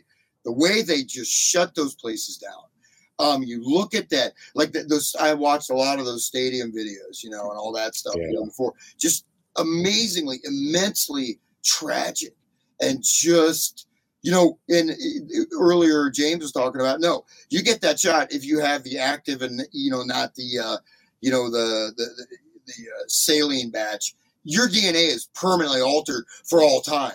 It's gone. Your DNA is gone. You're out of your bloodline is out of the running. You're out of the gene pool forever, right? You're out of the gene pool forever, unless you're going to have these, autistic slave babies or whatever, black-eyed babies, Epsilons. Epsilons, yeah. So it is, so something is obviously resisting it. You know what I mean? Like I said, I never expected going to Asia. I thought it would be, I didn't expect I'd be like robbed when I came back to the U.S. But hey, everything was pretty cool over there. To be honest, like it was pretty cool as things go, except for the mass insanity where I almost got killed by, which I told Sean about. Like, most crazy experiences of my life with this collective insanity of about some places in India. I'm sorry, I didn't crazy insanity of your life. Some of those places in India were given little packets to prevent them from getting, and they had like ivermectin and it's called the Uttar Pradesh miracle. Uttar Pradesh. Yep. That's right. Yeah. So there's some good stuff going on in India, but there's also, you can see these different levels of infiltration, right? So for example, Kerala, which was a Christian state or also sort of a left-wing socialist kind of communist state, was to have 100% literacy level. There's a massive thing going on, number of years of super dark satanic occult stuff, human sacrifice stuff, like literally where there's bills being introduced, they have these bills introduced to stop like human sacrificial rituals that's getting that prevalent in Kerala. And I won't go into the whole what happened to me, but that was an example, sort of a mimetic thing going into a population that had been exposed to mimetic warfare or video stuff. But a lot of people have died. A lot of people haven't died. The collapse of the infrastructure, though, the one thing is that we have a very fragile infrastructure with the shipping, with our food production, with our electricity. Now, in a place like India, suddenly you lose all your electricity, all your power. You still got the people. You still have, like America had in the Great Depression, right? You have sort of organic, grassroots level infrastructure that can reemerge. What's going to happen here in your major metropolitan areas, right? It's cannibalism. Mad Max. Yeah. But that's very well said. They manipulate the consciousness like that, and and I'm glad that you were able to see somewhere else and get a good view of like how it really was, because a lot of us are in a bubble. We only see the TV or the computer. I had a friend in Tokyo said it was just totally normal. Yeah. There was nothing like notification of people dying, or he just thought it was totally normal society without people in the streets or anything like that. He said it was super clean, coming from Los Angeles. So, it's normal in certain places, but in other places, like Han said, he has 3 people who died in the last month, and some other people have had that experience, that people around them are dropping dead. So, right. And I just want to state that people died, like just suddenly died. Families waiting to go out to dinner, doesn't show up. Finally, someone knocks on the door, just died. Brain hemorrhage, or just died of a heart attack. Right, suddenly. A guy with brand new baby. Early 40s. I mean, you got something to live for, right? You know what I mean? And just boom, just dies of a heart attack. Well, just like. And that's what's strange about these deaths is that there's no kind of like Bob got cancer and he had 9 months to go. You know what I mean? Like they knew the stages of that death, like, or somebody has heart problems and then, it wasn't a surprise. These are all surprise young deaths. That's what's strange. Like no inclination, no understanding of the person or people around them that he was sick or that person was sick. Yeah. If you don't mind, I just bring up one little last topic here. Is that for those that didn't buy into it, right? I just want to ask you guys, like, what was the social pressure like, right? There's a social pressure, right? Among family, among friends, among, this or that. Like, where you don't want to state what you really think about it. You know what I mean? Like, there's type of excommunication from society. Now, the assumption that you follow the rules, of course, can be used to your advantage, but because I think that's also part of it, right? I think that affected everybody. I just throw that out there with your guys' experiences. Yeah, I'll take that one for sure. It has been an absolutely turbulent path between. It's really started out with the job, and whether the timeline for me was just basically like, does the job make me go and do it? Right? Do they? Well, not make me, but you get what I'm saying. Are they going to put that in front of me and say, hey, you either get this or you don't work here anymore? Well, that didn't happen, but not to get into too much detail about people that aren't here to defend themselves, but I've had many family members who have refused to be in the presence of myself and my wife and my children, because none of us four are getting that stuff put in our bodies willingly. And that's just that. And they've chosen to do it for themselves. My extended family members have chosen to get that shot, and I wish them the best of luck. That's their choice to make in the end. Sorry you didn't, really read into it too much. That's not up to me. That's up to you. And I tried. And you guys don't want to be anywhere near me because of this, and that's what you're saying. And it's really sad, and it's really tough. I am angry and confused, and I don't know what to do. So I try to forgive them for the things that they don't know. And I try to stand up for myself for the things that I do know. And that's about as much as I can really do within the boundaries of like the values and the principles that I hold near and dear to my heart, and the way that I live my life. Because I'm not a violent person, and I'm not an aggressive person until somebody really tries to put their hands on me. That's when the teeth come out and the claws come out. I'm that kind of guy. But it's just a really sad thing. And the people that would look right in your face your entire life, telling you how much they care about you, and that we'll be family no matter what, and nothing's gonna stop us from being family, and then they just up and go, well, you don't have this vaccine that doesn't do anything, so we're not going to be near you because we're scared. I'm like, hey, you don't need to be scared, because they've admitted it doesn't do anything, and they still won't hear it. And it's like, hey, Rochelle Walensky, all of these people, they're coming out and saying that it doesn't stop transmission. So, like, what's the big deal? Like, why does it matter anymore?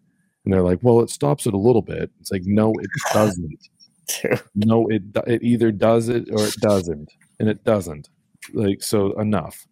And it's like since the rollout of the thing, I have literally tried to like put the information in front of them, try to talk to them on the phone, and just be like, hey, did you hear about the guy that was part of the team that invented this stuff, and he's saying that it's not going to work this way? Did you hear about that? Did you hear about that? Did you? No? Well, that's did you hear about one of the most celebrated cardiologists on the face of the planet, who's published more in cardiology than any other single human being alive, saying that this is going to have a very, very bad effect on young men's hearts, myocarditis, pericarditis? Did you hear about that? No. They're trying to take his medical, at the time, they were trying to take his medical license away, and I think that they did. But you got guys like him, Peter McCullough, Robert Malone, Geert Vander Bosch. You even got guys like Francis Boyle, who are like coming out and being like, this has all. Francis Boyle was coming out early on and saying this has all the markings of a biological weapon attack. Right. About the supposed virus, not even about the shot, about the virus itself. And then you get a vaccine on top of that. It's no good. Pfizer said itself that it didn't test to see if it Yeah. reduces transmission. So Right. Albert Bourla sent one of his lackeys over to the EU parliamentary hearing because it wasn't required by law for him to show up. So he wasn't breaking any laws, so he didn't have to show up. So he sent a spokesperson from Pfizer over there, and they straight up asked. And she said, "No, of course we didn't test." Yeah, they said, "No, you got to work at the speed of science." That's the warp speed of science, right? So it's like it's a tough path to go down. It's definitely tried my patience. And there have been moments of weakness where I was like, geez, I just want this kind of treatment to go away. But then I realized that I'm like doing the right thing by not doing that to my body and to my children. Yeah. Of course. So it's a tough thing to really deal with. I'm sorry for you, James, but I can relate. Even before the shots, I wasn't allowed in my mother's house without taking a PCR test. I refused that, and she would only see me in the driveway with a mask on. She was wearing a mask, and then I asked her if she would hug me, and she offered me her elbow. Dude, and like after like being in town for like 6 months, I whittled her down to get one hug out of her, and now I'm away in Ohio, and she took it, and I don't know how many she's had. I don't know which one, and she already had medical problems, so I don't know if it's ever going to get resolved before she goes, and I'm kind of scared to inquire about it, and I'm kind of mad that she doesn't care about meeting my kid. He's 3 now, and she's never really. So I don't know if it's because of that. She might use that as an excuse of COVID or whatever, but I don't think I'll ever forgive her for that, So, big talk on this show. Sorry, guys, but was it tough for you, William, to stand your ground and not in LA? I mean, kind of. I just told people it was like talking to people like bricks and stones. You're like, hey, this thing isn't tested. What is this? Does this even work? Is it really even a vaccine? Right. I mean, I just was suspicious from the get-go. Also, the high-pressure tactic. Like, I had been in sales, and I've supported sales as an attorney, and I know, there's like that feel of urgency. You always are pressing people for urgency. So, I keyed into that. Like, why is this so urgent? Why are you pushing this? Like, my suspicions were up. Like, I was being hustled, like 3-card Monte or something like that. Yeah, very. So that was it. And I'd already had the kind of past of kind of being super paranoid. And so, but I think it wasn't as hard. Like, I think all my family my brothers and parents both all got the shot, and they still got sick. So my mother-in-law got sick with COVID, supposedly, whatever. She got sick this summer. So, I mean, it's a tragedy because it's not effective, whatever they put in their bodies. And I think that was the whole scam of changing the goalposts is we're just going to keep giving you this shot till the end of time. But I think for me, it wasn't like I was in a vulnerable spot. Nobody told me what to do, but I think it was just kind of like the application of behavioral science and information warfare that I saw that made me scared. Like, why are you trying to get rid of ivermectin and hydroxychloroquine from the get-go? Like, why isn't that a viable thing? I know what they had to do. They had to get rid of them so that the vaccines were the solution. But there were just things that just kind of made me glaring red flags. Yeah, red flags. So, yeah.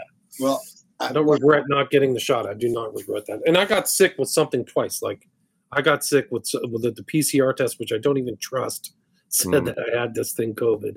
So I went and got ivermectin twice. And I didn't really have any lingering effects. I had a really bad cough, but I really got sick really in January of 2020. I was laid out. I was laid out for a week with something. I have no idea what it was. but it was the sickest I'd ever been in my life. Do you think maybe it hit LA early? Wouldn't surprise me at all, just because of like I'm right next to LAX. Tons of Chinese people were coming through at the time. I got hit with something. I don't even know if it was COVID. It was even before I think they had a COVID test, which is remarkable. So even before the vaccine, but I was out, man. I could have been in the hospital. Like I was that bad. I wasn't like struggling for breath, but I had a cough that just wouldn't quit. There was nothing I could do to stop it. But then, like when I was done too with that illness, it's almost 3 years ago. Like I had trouble walking up a flight of steps. Like I was wiped out. Wow. But like I said, I'm very fortunate. Like whatever I had it sick. The other two times that I supposedly had was sick, it was just like a normal flu to me or a normal cold. Like I just sniffling and had a little bit of a fever, which went away. And but if you had taken the shot, it would last forever. It could, yeah. The sickness didn't last like whatever. No, I was fine. I was actually fine in 3 days, but you just kind of like they tell you to be, quarantine yourself. So I wasn't fully immune to a lot of the stuff. I was kind of like on board. I'd seen a lot of the videos back in 2020, so I thought something bad really was happening back then. Right. So I don't know how much of the propaganda I believed, but I definitely thought something bad was happening. So but you're still smart that you didn't take what they told you. I don't regret not getting it. Just like beautiful. I'm not regret. I'm not going out to get any shot, especially now. Like, where's the natural immunity? That's the other thing that they don't even bring up is like, how bad is this? And if you get it, aren't you supposed to be immune to it, just like any other disease? Right. Like whether it's measles or smallpox or whatever. Like that's the whole idea of getting it or getting exposed to that stuff. So why aren't you telling me once I've had it, I'm done? Because they want to done. Like I don't care. I don't wear a mask or do anything. Good for you, man. I was in the same boat as you, William, about the early 2020, late 2019 propaganda that was coming out and being like, oh my God, like what is this? What is this thing? I didn't recognize it as a psyop right away. I wasn't really down that rabbit hole yet, and it was thanks to Sean here. He was kind of coaching me along, like saying like, dude, just calm down. Just stay calm, just stay calm. Don't do anything crazy, that kind of thing. And there wasn't even talk about vaccine back then, so it wasn't even a topic of conversation. And it was like, it became the topic of conversation very quickly, which is like one of the red flags to me. And then all the censorship and everything like that is just constant red flag after red flag. And then when the vax finally made its way out, it was even like, oh, they're going to mandate it? Wait a minute, what? Like, no. See that a mile down the road, though. You can see it. You don't get to tell me, and then the same people, the original anti-vaxxers here are now in the White House. They're pushing it harder than anyone. Right. They're the ones that were out doing, we're not going to do anything that Trump does. And it's the same exact fucking stuff. And then 6 months later, they're like,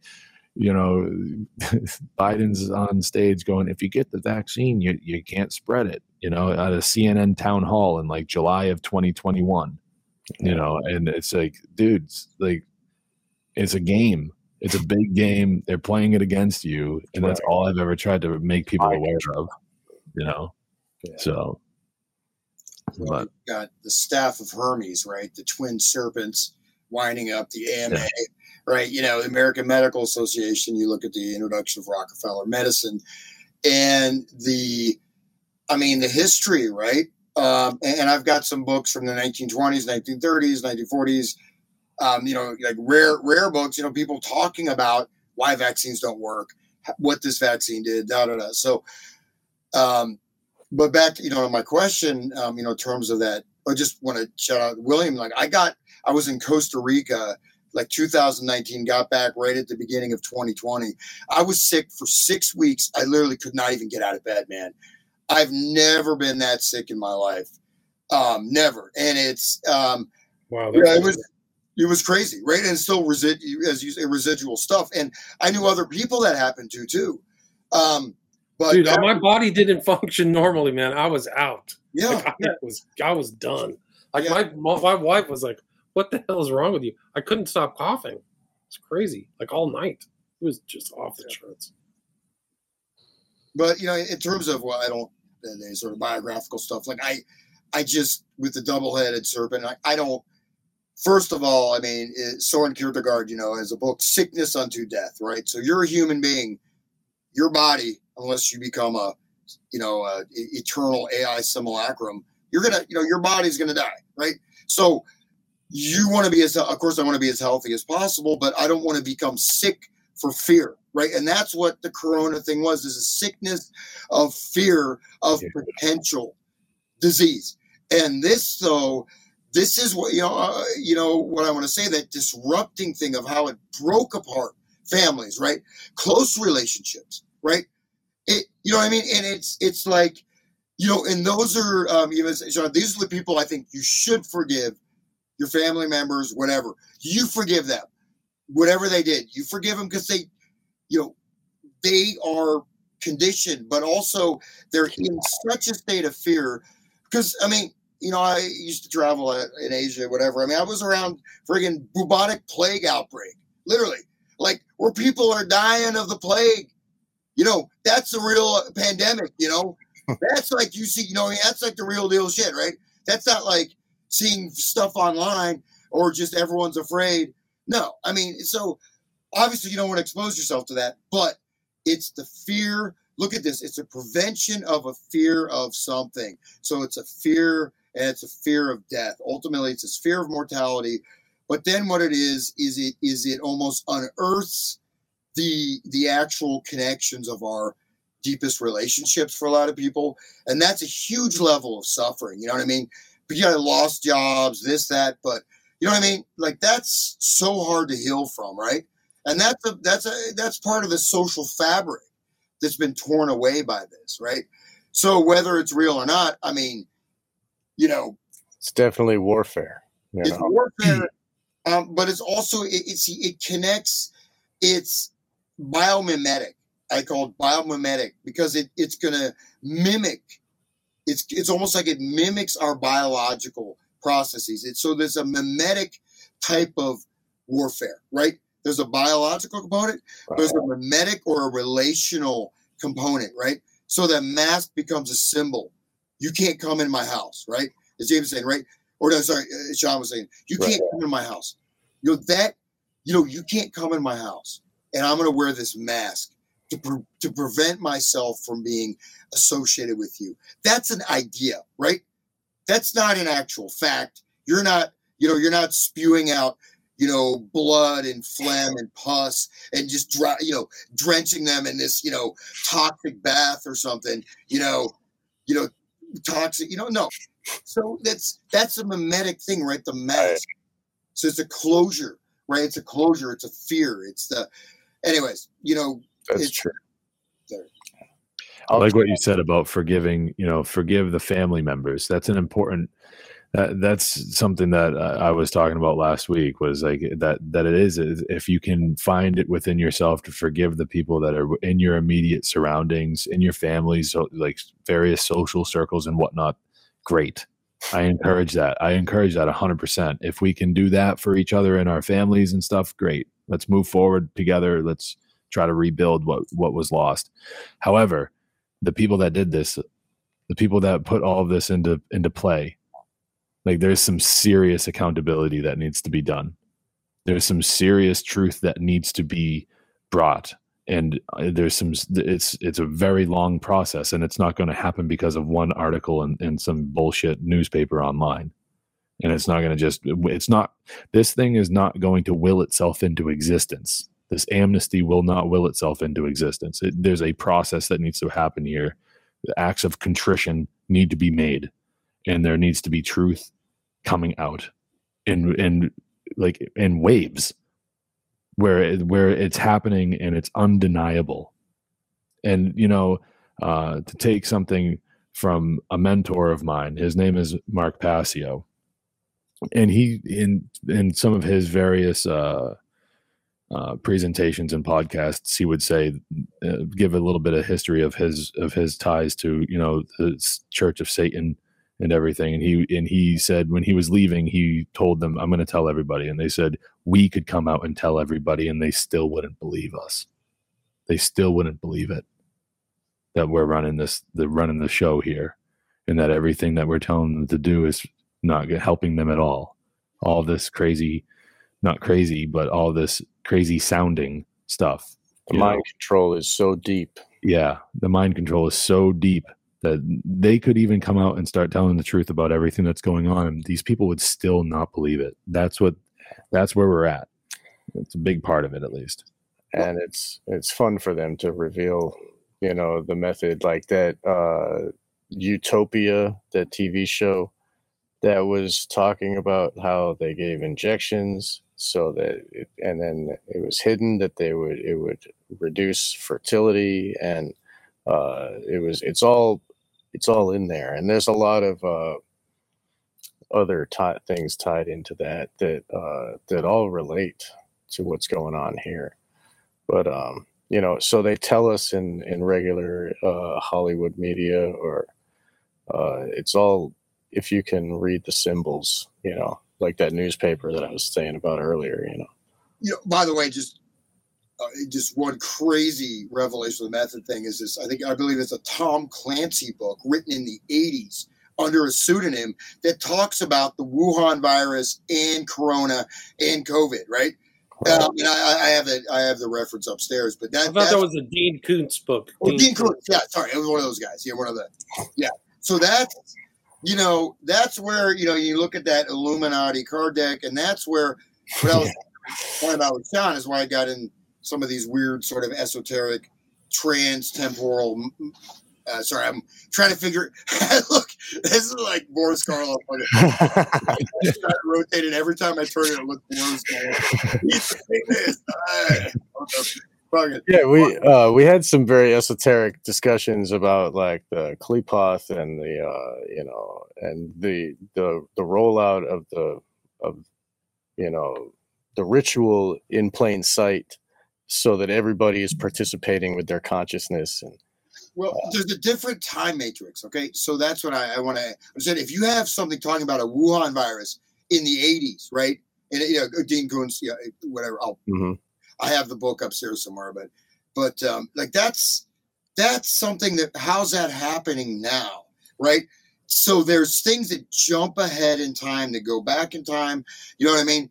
So that's just one aspect of it. But in terms of the forgiveness, I mean, I think that a lot of people, the idea, what does it mean to forgive? I mean, I think forgiveness is the weight. You release that weight. If it's like, I forgive you and I'm gonna go for the kill shot. That's mine. I'm just kidding. But basically, if someone is trying to kill you, right? You look at all the things we talked about. Those that are in the know, that are asking mea culpa, no, they're actively trying to destroy you and your everything about you and your entire family, your entire history, everything. So they're actively trying to kill you. Whether or not this operation gets phased out in the next phase or that phase, they're actively trying to kill you in every kind of way they can. And so, okay, forgive what? I mean, they're going to keep trying to kill you. You know what I mean? If they could just walk up and they could walk to your door, if they could just get all of us, tagged on the AI algorithm and say, put the little symbols on our heads, and there'll be just a AI robotic or just a human kill squad come and just give us, boom, they come out and kill us. Seriously. If they could do that, they do it right now. I mean, if that was feasible, they would do it. So what does that mean to forgive them? Forgive them what? They know what they do. We're trying to kill you because, go back, the whole theory of evolution, which is, Erasmus Darwin, right? His Charles Darwin's grandmother. I mean, this is the whole idea of this elite class, this, whether it's the nobleman, whoever it is, the Illuminati or the moneyed class or whatever. This is the definition that we are, even within a quote unquote Christian framework, you define the people out of the equation of being a human being, right? We even go to the word human. How do you add the "hu" suffix to man? So even human rights, that's also questionable because a right can be offered and taken away. Who's giving that right? Right. So, but fundamentally, you're out of the equation. You're not a human being, right? You are not. You are either a slave or you're either a cog in the machine or you're a hindrance. Period. Are these people all powerful? Yes and no. Yes, in that if you look at the past generations of the actual genius, right? They had geniuses, absolutely hyper intelligent people, that were setting this whole system up. The current batch of people is pretty lowbrow, and I wanted to bring it up earlier. But look at these people. Look at that Arnez, in New Zealand. Like, look at these people. They're just so annoying, and they're like the lowest class. You could look at it. It's like a big romper room. It's a big kindergarten room. Jacinda Ardern. There's a really good picture of her where she like morphed into this kind of cute, outdoors person into a literal witch, and she is high as a kite on coke. I've seen a couple I saw that. videos of her just like touching her nose. Like, I've known coke people, and she was like hitting all 100% of the indicators of somebody who's high on coke, looking around and hyper vigilant, touching her nose, checking to see if she's got coke residue on her nose. Yeah, it was like ding, ding, ding. Sorry to interrupt. Are we glad to have leaders like that? Let me see if I can find that picture of her. No, but look at the quality. No, just what to say. Look at the quality of these leaders, right? I mean, just across the board, you see these douchebag twerps like Justin Trudeau, and sort of younger guys that and then you have these. I mean, like Bill Gates or whatever. Hi guys, I'm going to genocide you because and these they're just because we have to. I mean, you look at it's like they're rubbing it in your face, right? The quality of the leadership has gone down. So who's that? The mayor of Chicago. How about her, man? Lori Lightfoot. Oh man! I mean, look at like Skeletor.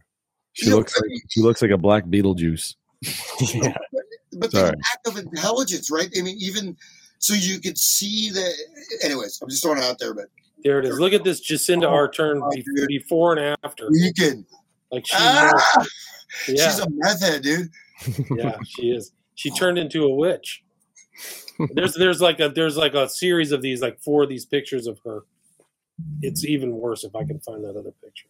So she's probably got all gray hair then, right? We're going to assume she's like all it's bad. Yeah. So let me see if I can find that picture of her coked up to the hilt. So she was pushing those shots, and she's one of the people fully responsible for we need to remember that it is a black pill that we need to forgive for a lot of. I think that's a black pill too, and I don't think that the Jacinda Ardern deserves forgiveness. But we can. I don't think any leaders do. I don't think that anybody should be. Again, I think that no one rules another person, so we all have free will. As people need to realize that. Stop voting for these, because lesser of two evils is always evil. But I just wanted to see if any of you I spoke earlier, and I just want to say that again, that you can find William Ramsey at williamramseyinvestigates.com, and you can find Hans Utter at mindcontrolmusic.wordpress.com. I believe so. Okay. If I'm still there, Okay. And you can find Loomis at chantitdownradio.com. And you can find James at freeyourmindne.com. And you can find my work at onegreatworknetwork.com/Sean-McCann. And William has books for sale. He has documentaries that he's produced, and all of that is accessible through his website. And Hans has written some books, and I think you can find them on Amazon if you can find them.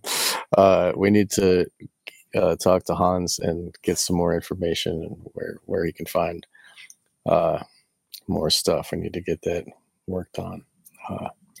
And James had just produced a Shattering the Illusion, and he had many guests, and there's many videos produced, and he has his own show, Hitchhiker's Guide to Truth, and he's been pretty much every week, every Saturday at 9 o'clock, and we'll be doing this show hopefully once a month, and maybe we'll see how it goes. And so Black Pill Digest, you can find that at Odyssey.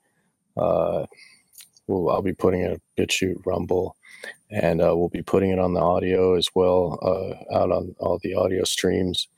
And I'm very happy to have had these you guests here for this very first Black Pill Digest. And I think that would you like to say anything, please, William, first? Well, thanks for having me. It's great to be with you, and it was great to meet your guests as well. But thanks for the invite. Appreciate it. Wonderful. You were a great addition, and you had a lot of important things to say. And the Bioweapon Blues series is very informative. There's a lot of things that I had never heard before, and you've dug up a lot of shocking truth, and I'm thankful. And thank you. Thanks. Thank you. Wonderful. And Hans, thank you for joining us today. I know that it was like you had a little problem with the browser and such, but thank you for working it out and being here with us. Thank you. Yeah, no, I had my super hi-fi system set up, ready to go, and then I couldn't get it to work, so I downscaled in short order to the laptop, and it turns out, whatever. But it was a pleasure, and it's good to be here. And I'll get some, I'm gonna get my books out. If anybody, I need like a web designer, even I'll pay. Not FTX coin, promise. That's one. I'm not working on my fro. And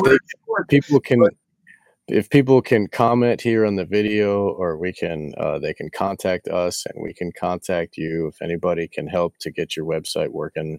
And, I've got a number of different books together, and different sort of hats I've worn, including one of which was more academic, which is why I maybe didn't publish some of my more mind control stuff with greater alacrity. But yeah, great pleasure being here. And William, by the way, I believe like you did, because I did some stuff with Ed Opperman, and you were on Ed Opperman's show quite a bit, right? And Ed's a great guy, and you were. Yeah, I kind of produced for Ed for about 3 years. Okay. Okay. Yeah. So I forget how long I've worked with Ed. In fact, he gave me rein for his radio network at one point, and then I think one of my first interviews with Ed was in 2013. Okay. Yeah. So a long time ago. Ed's a cool guy. At one point I was like, man, I want to be a private detective. He's like, don't do it. But I think he just reposted an interview I did about the West Memphis 3 with the great Dave McGowan. Okay, Dave McGowan. Yeah. Well, no, I wanted to mention like the West Memphis 3, right? This is a great, whatever, we're talking about, the COVID is a meta narrative, but the West Memphis 3 is kind of a micro narrative, right? It's such an interesting story because I followed your work, but the way that guy just absolutely how does he go? He's a celebrity, right? Yeah. Damien Eccles. Every side. That's like that's an example of that sort of induction process, right? Like the movie Wolf of Wall Street, right? So you're inducing either to become a robotic slave or a psychopath, right? A psychopathic Satanist is sort of modeling to be successful. But we'll maybe talk about that. I've done a show with Sean about it. Yeah, we talked about how Damien Eccles is like following is a psyop, like it's. And he almost, Sean almost said exactly in meaning what you just stated about it. Yeah, it's great. It'd be great to have you guys. We'll talk about it. I've been talking about the West Memphis 3 for 10 years now. Yeah, no, I got into that a little bit. This book, Abomination, is great. It's everybody should read that. Well, just one last thing here, just on that thing. So yeah, I have musicmindcontrol.wordpress.com, hansutter.com, and other vectors. I got stuff on Spotify, and it's all going to be dialed in here very soon.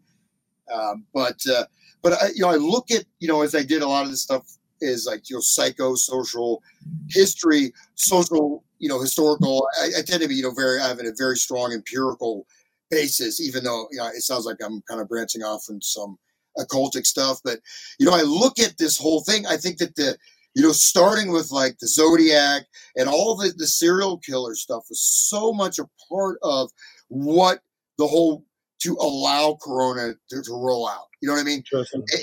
And so there's so much stuff within that. You can, some are more important than others. How about the guy in Michigan, right? Sort of forgotten. You know what I'm talking about? He was like, it was Ypsilanti. There was around like 68, 69, right about the same time as Manson, right? But this Manson totally overshadowed this guy, who was killing all the co-eds, had connections with, various members of the police force. But, you think of the serial killer thing, this was such a part, like my childhood, right? I grew up with this stuff all the time. Think about it. Like there was always another serial killer. Suddenly stops. This is, sort of the psychic landscape. I think these are part of the 1,000 points of light in the Sephirotic crown of thorns of mind control. But anyways, I'd be super interested to check out more of your I've work. listened to, I think, most of your shows on Gnostic Media with Jan Irvin. Yeah, I've heard most of your shows. I've listened to a couple years of that too. Yeah, they're good. Very deep look into the Grateful Dead and into the 60s culture and into music in general. Like it's just what you taught us about, like how China changes the tune of all the instruments when they get a new leader. It's very interesting, man. Those are great shows, by the way, Hans. Yeah, they're good shows. Really good. Yeah. All right, guys, I got to run. Take care. Yeah. Great to be with you. And thank you, William. Thank you. Nice to meet you, William. Yeah. Awesome. Thank you all for joining us on Black Pill Digest. James, do you have anything you'd like to say? Yeah. Just as a nice little send off here this evening, I like to share with all of you some words to think about.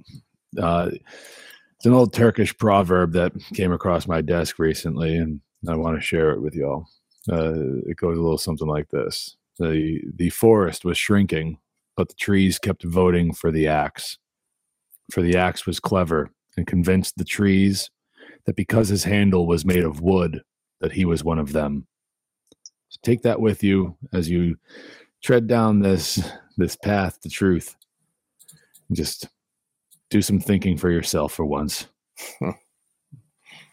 Thank you for that, James. Thank you, Hans, again. And thank you all for listening to the very first Black Pill Digest. Cheers.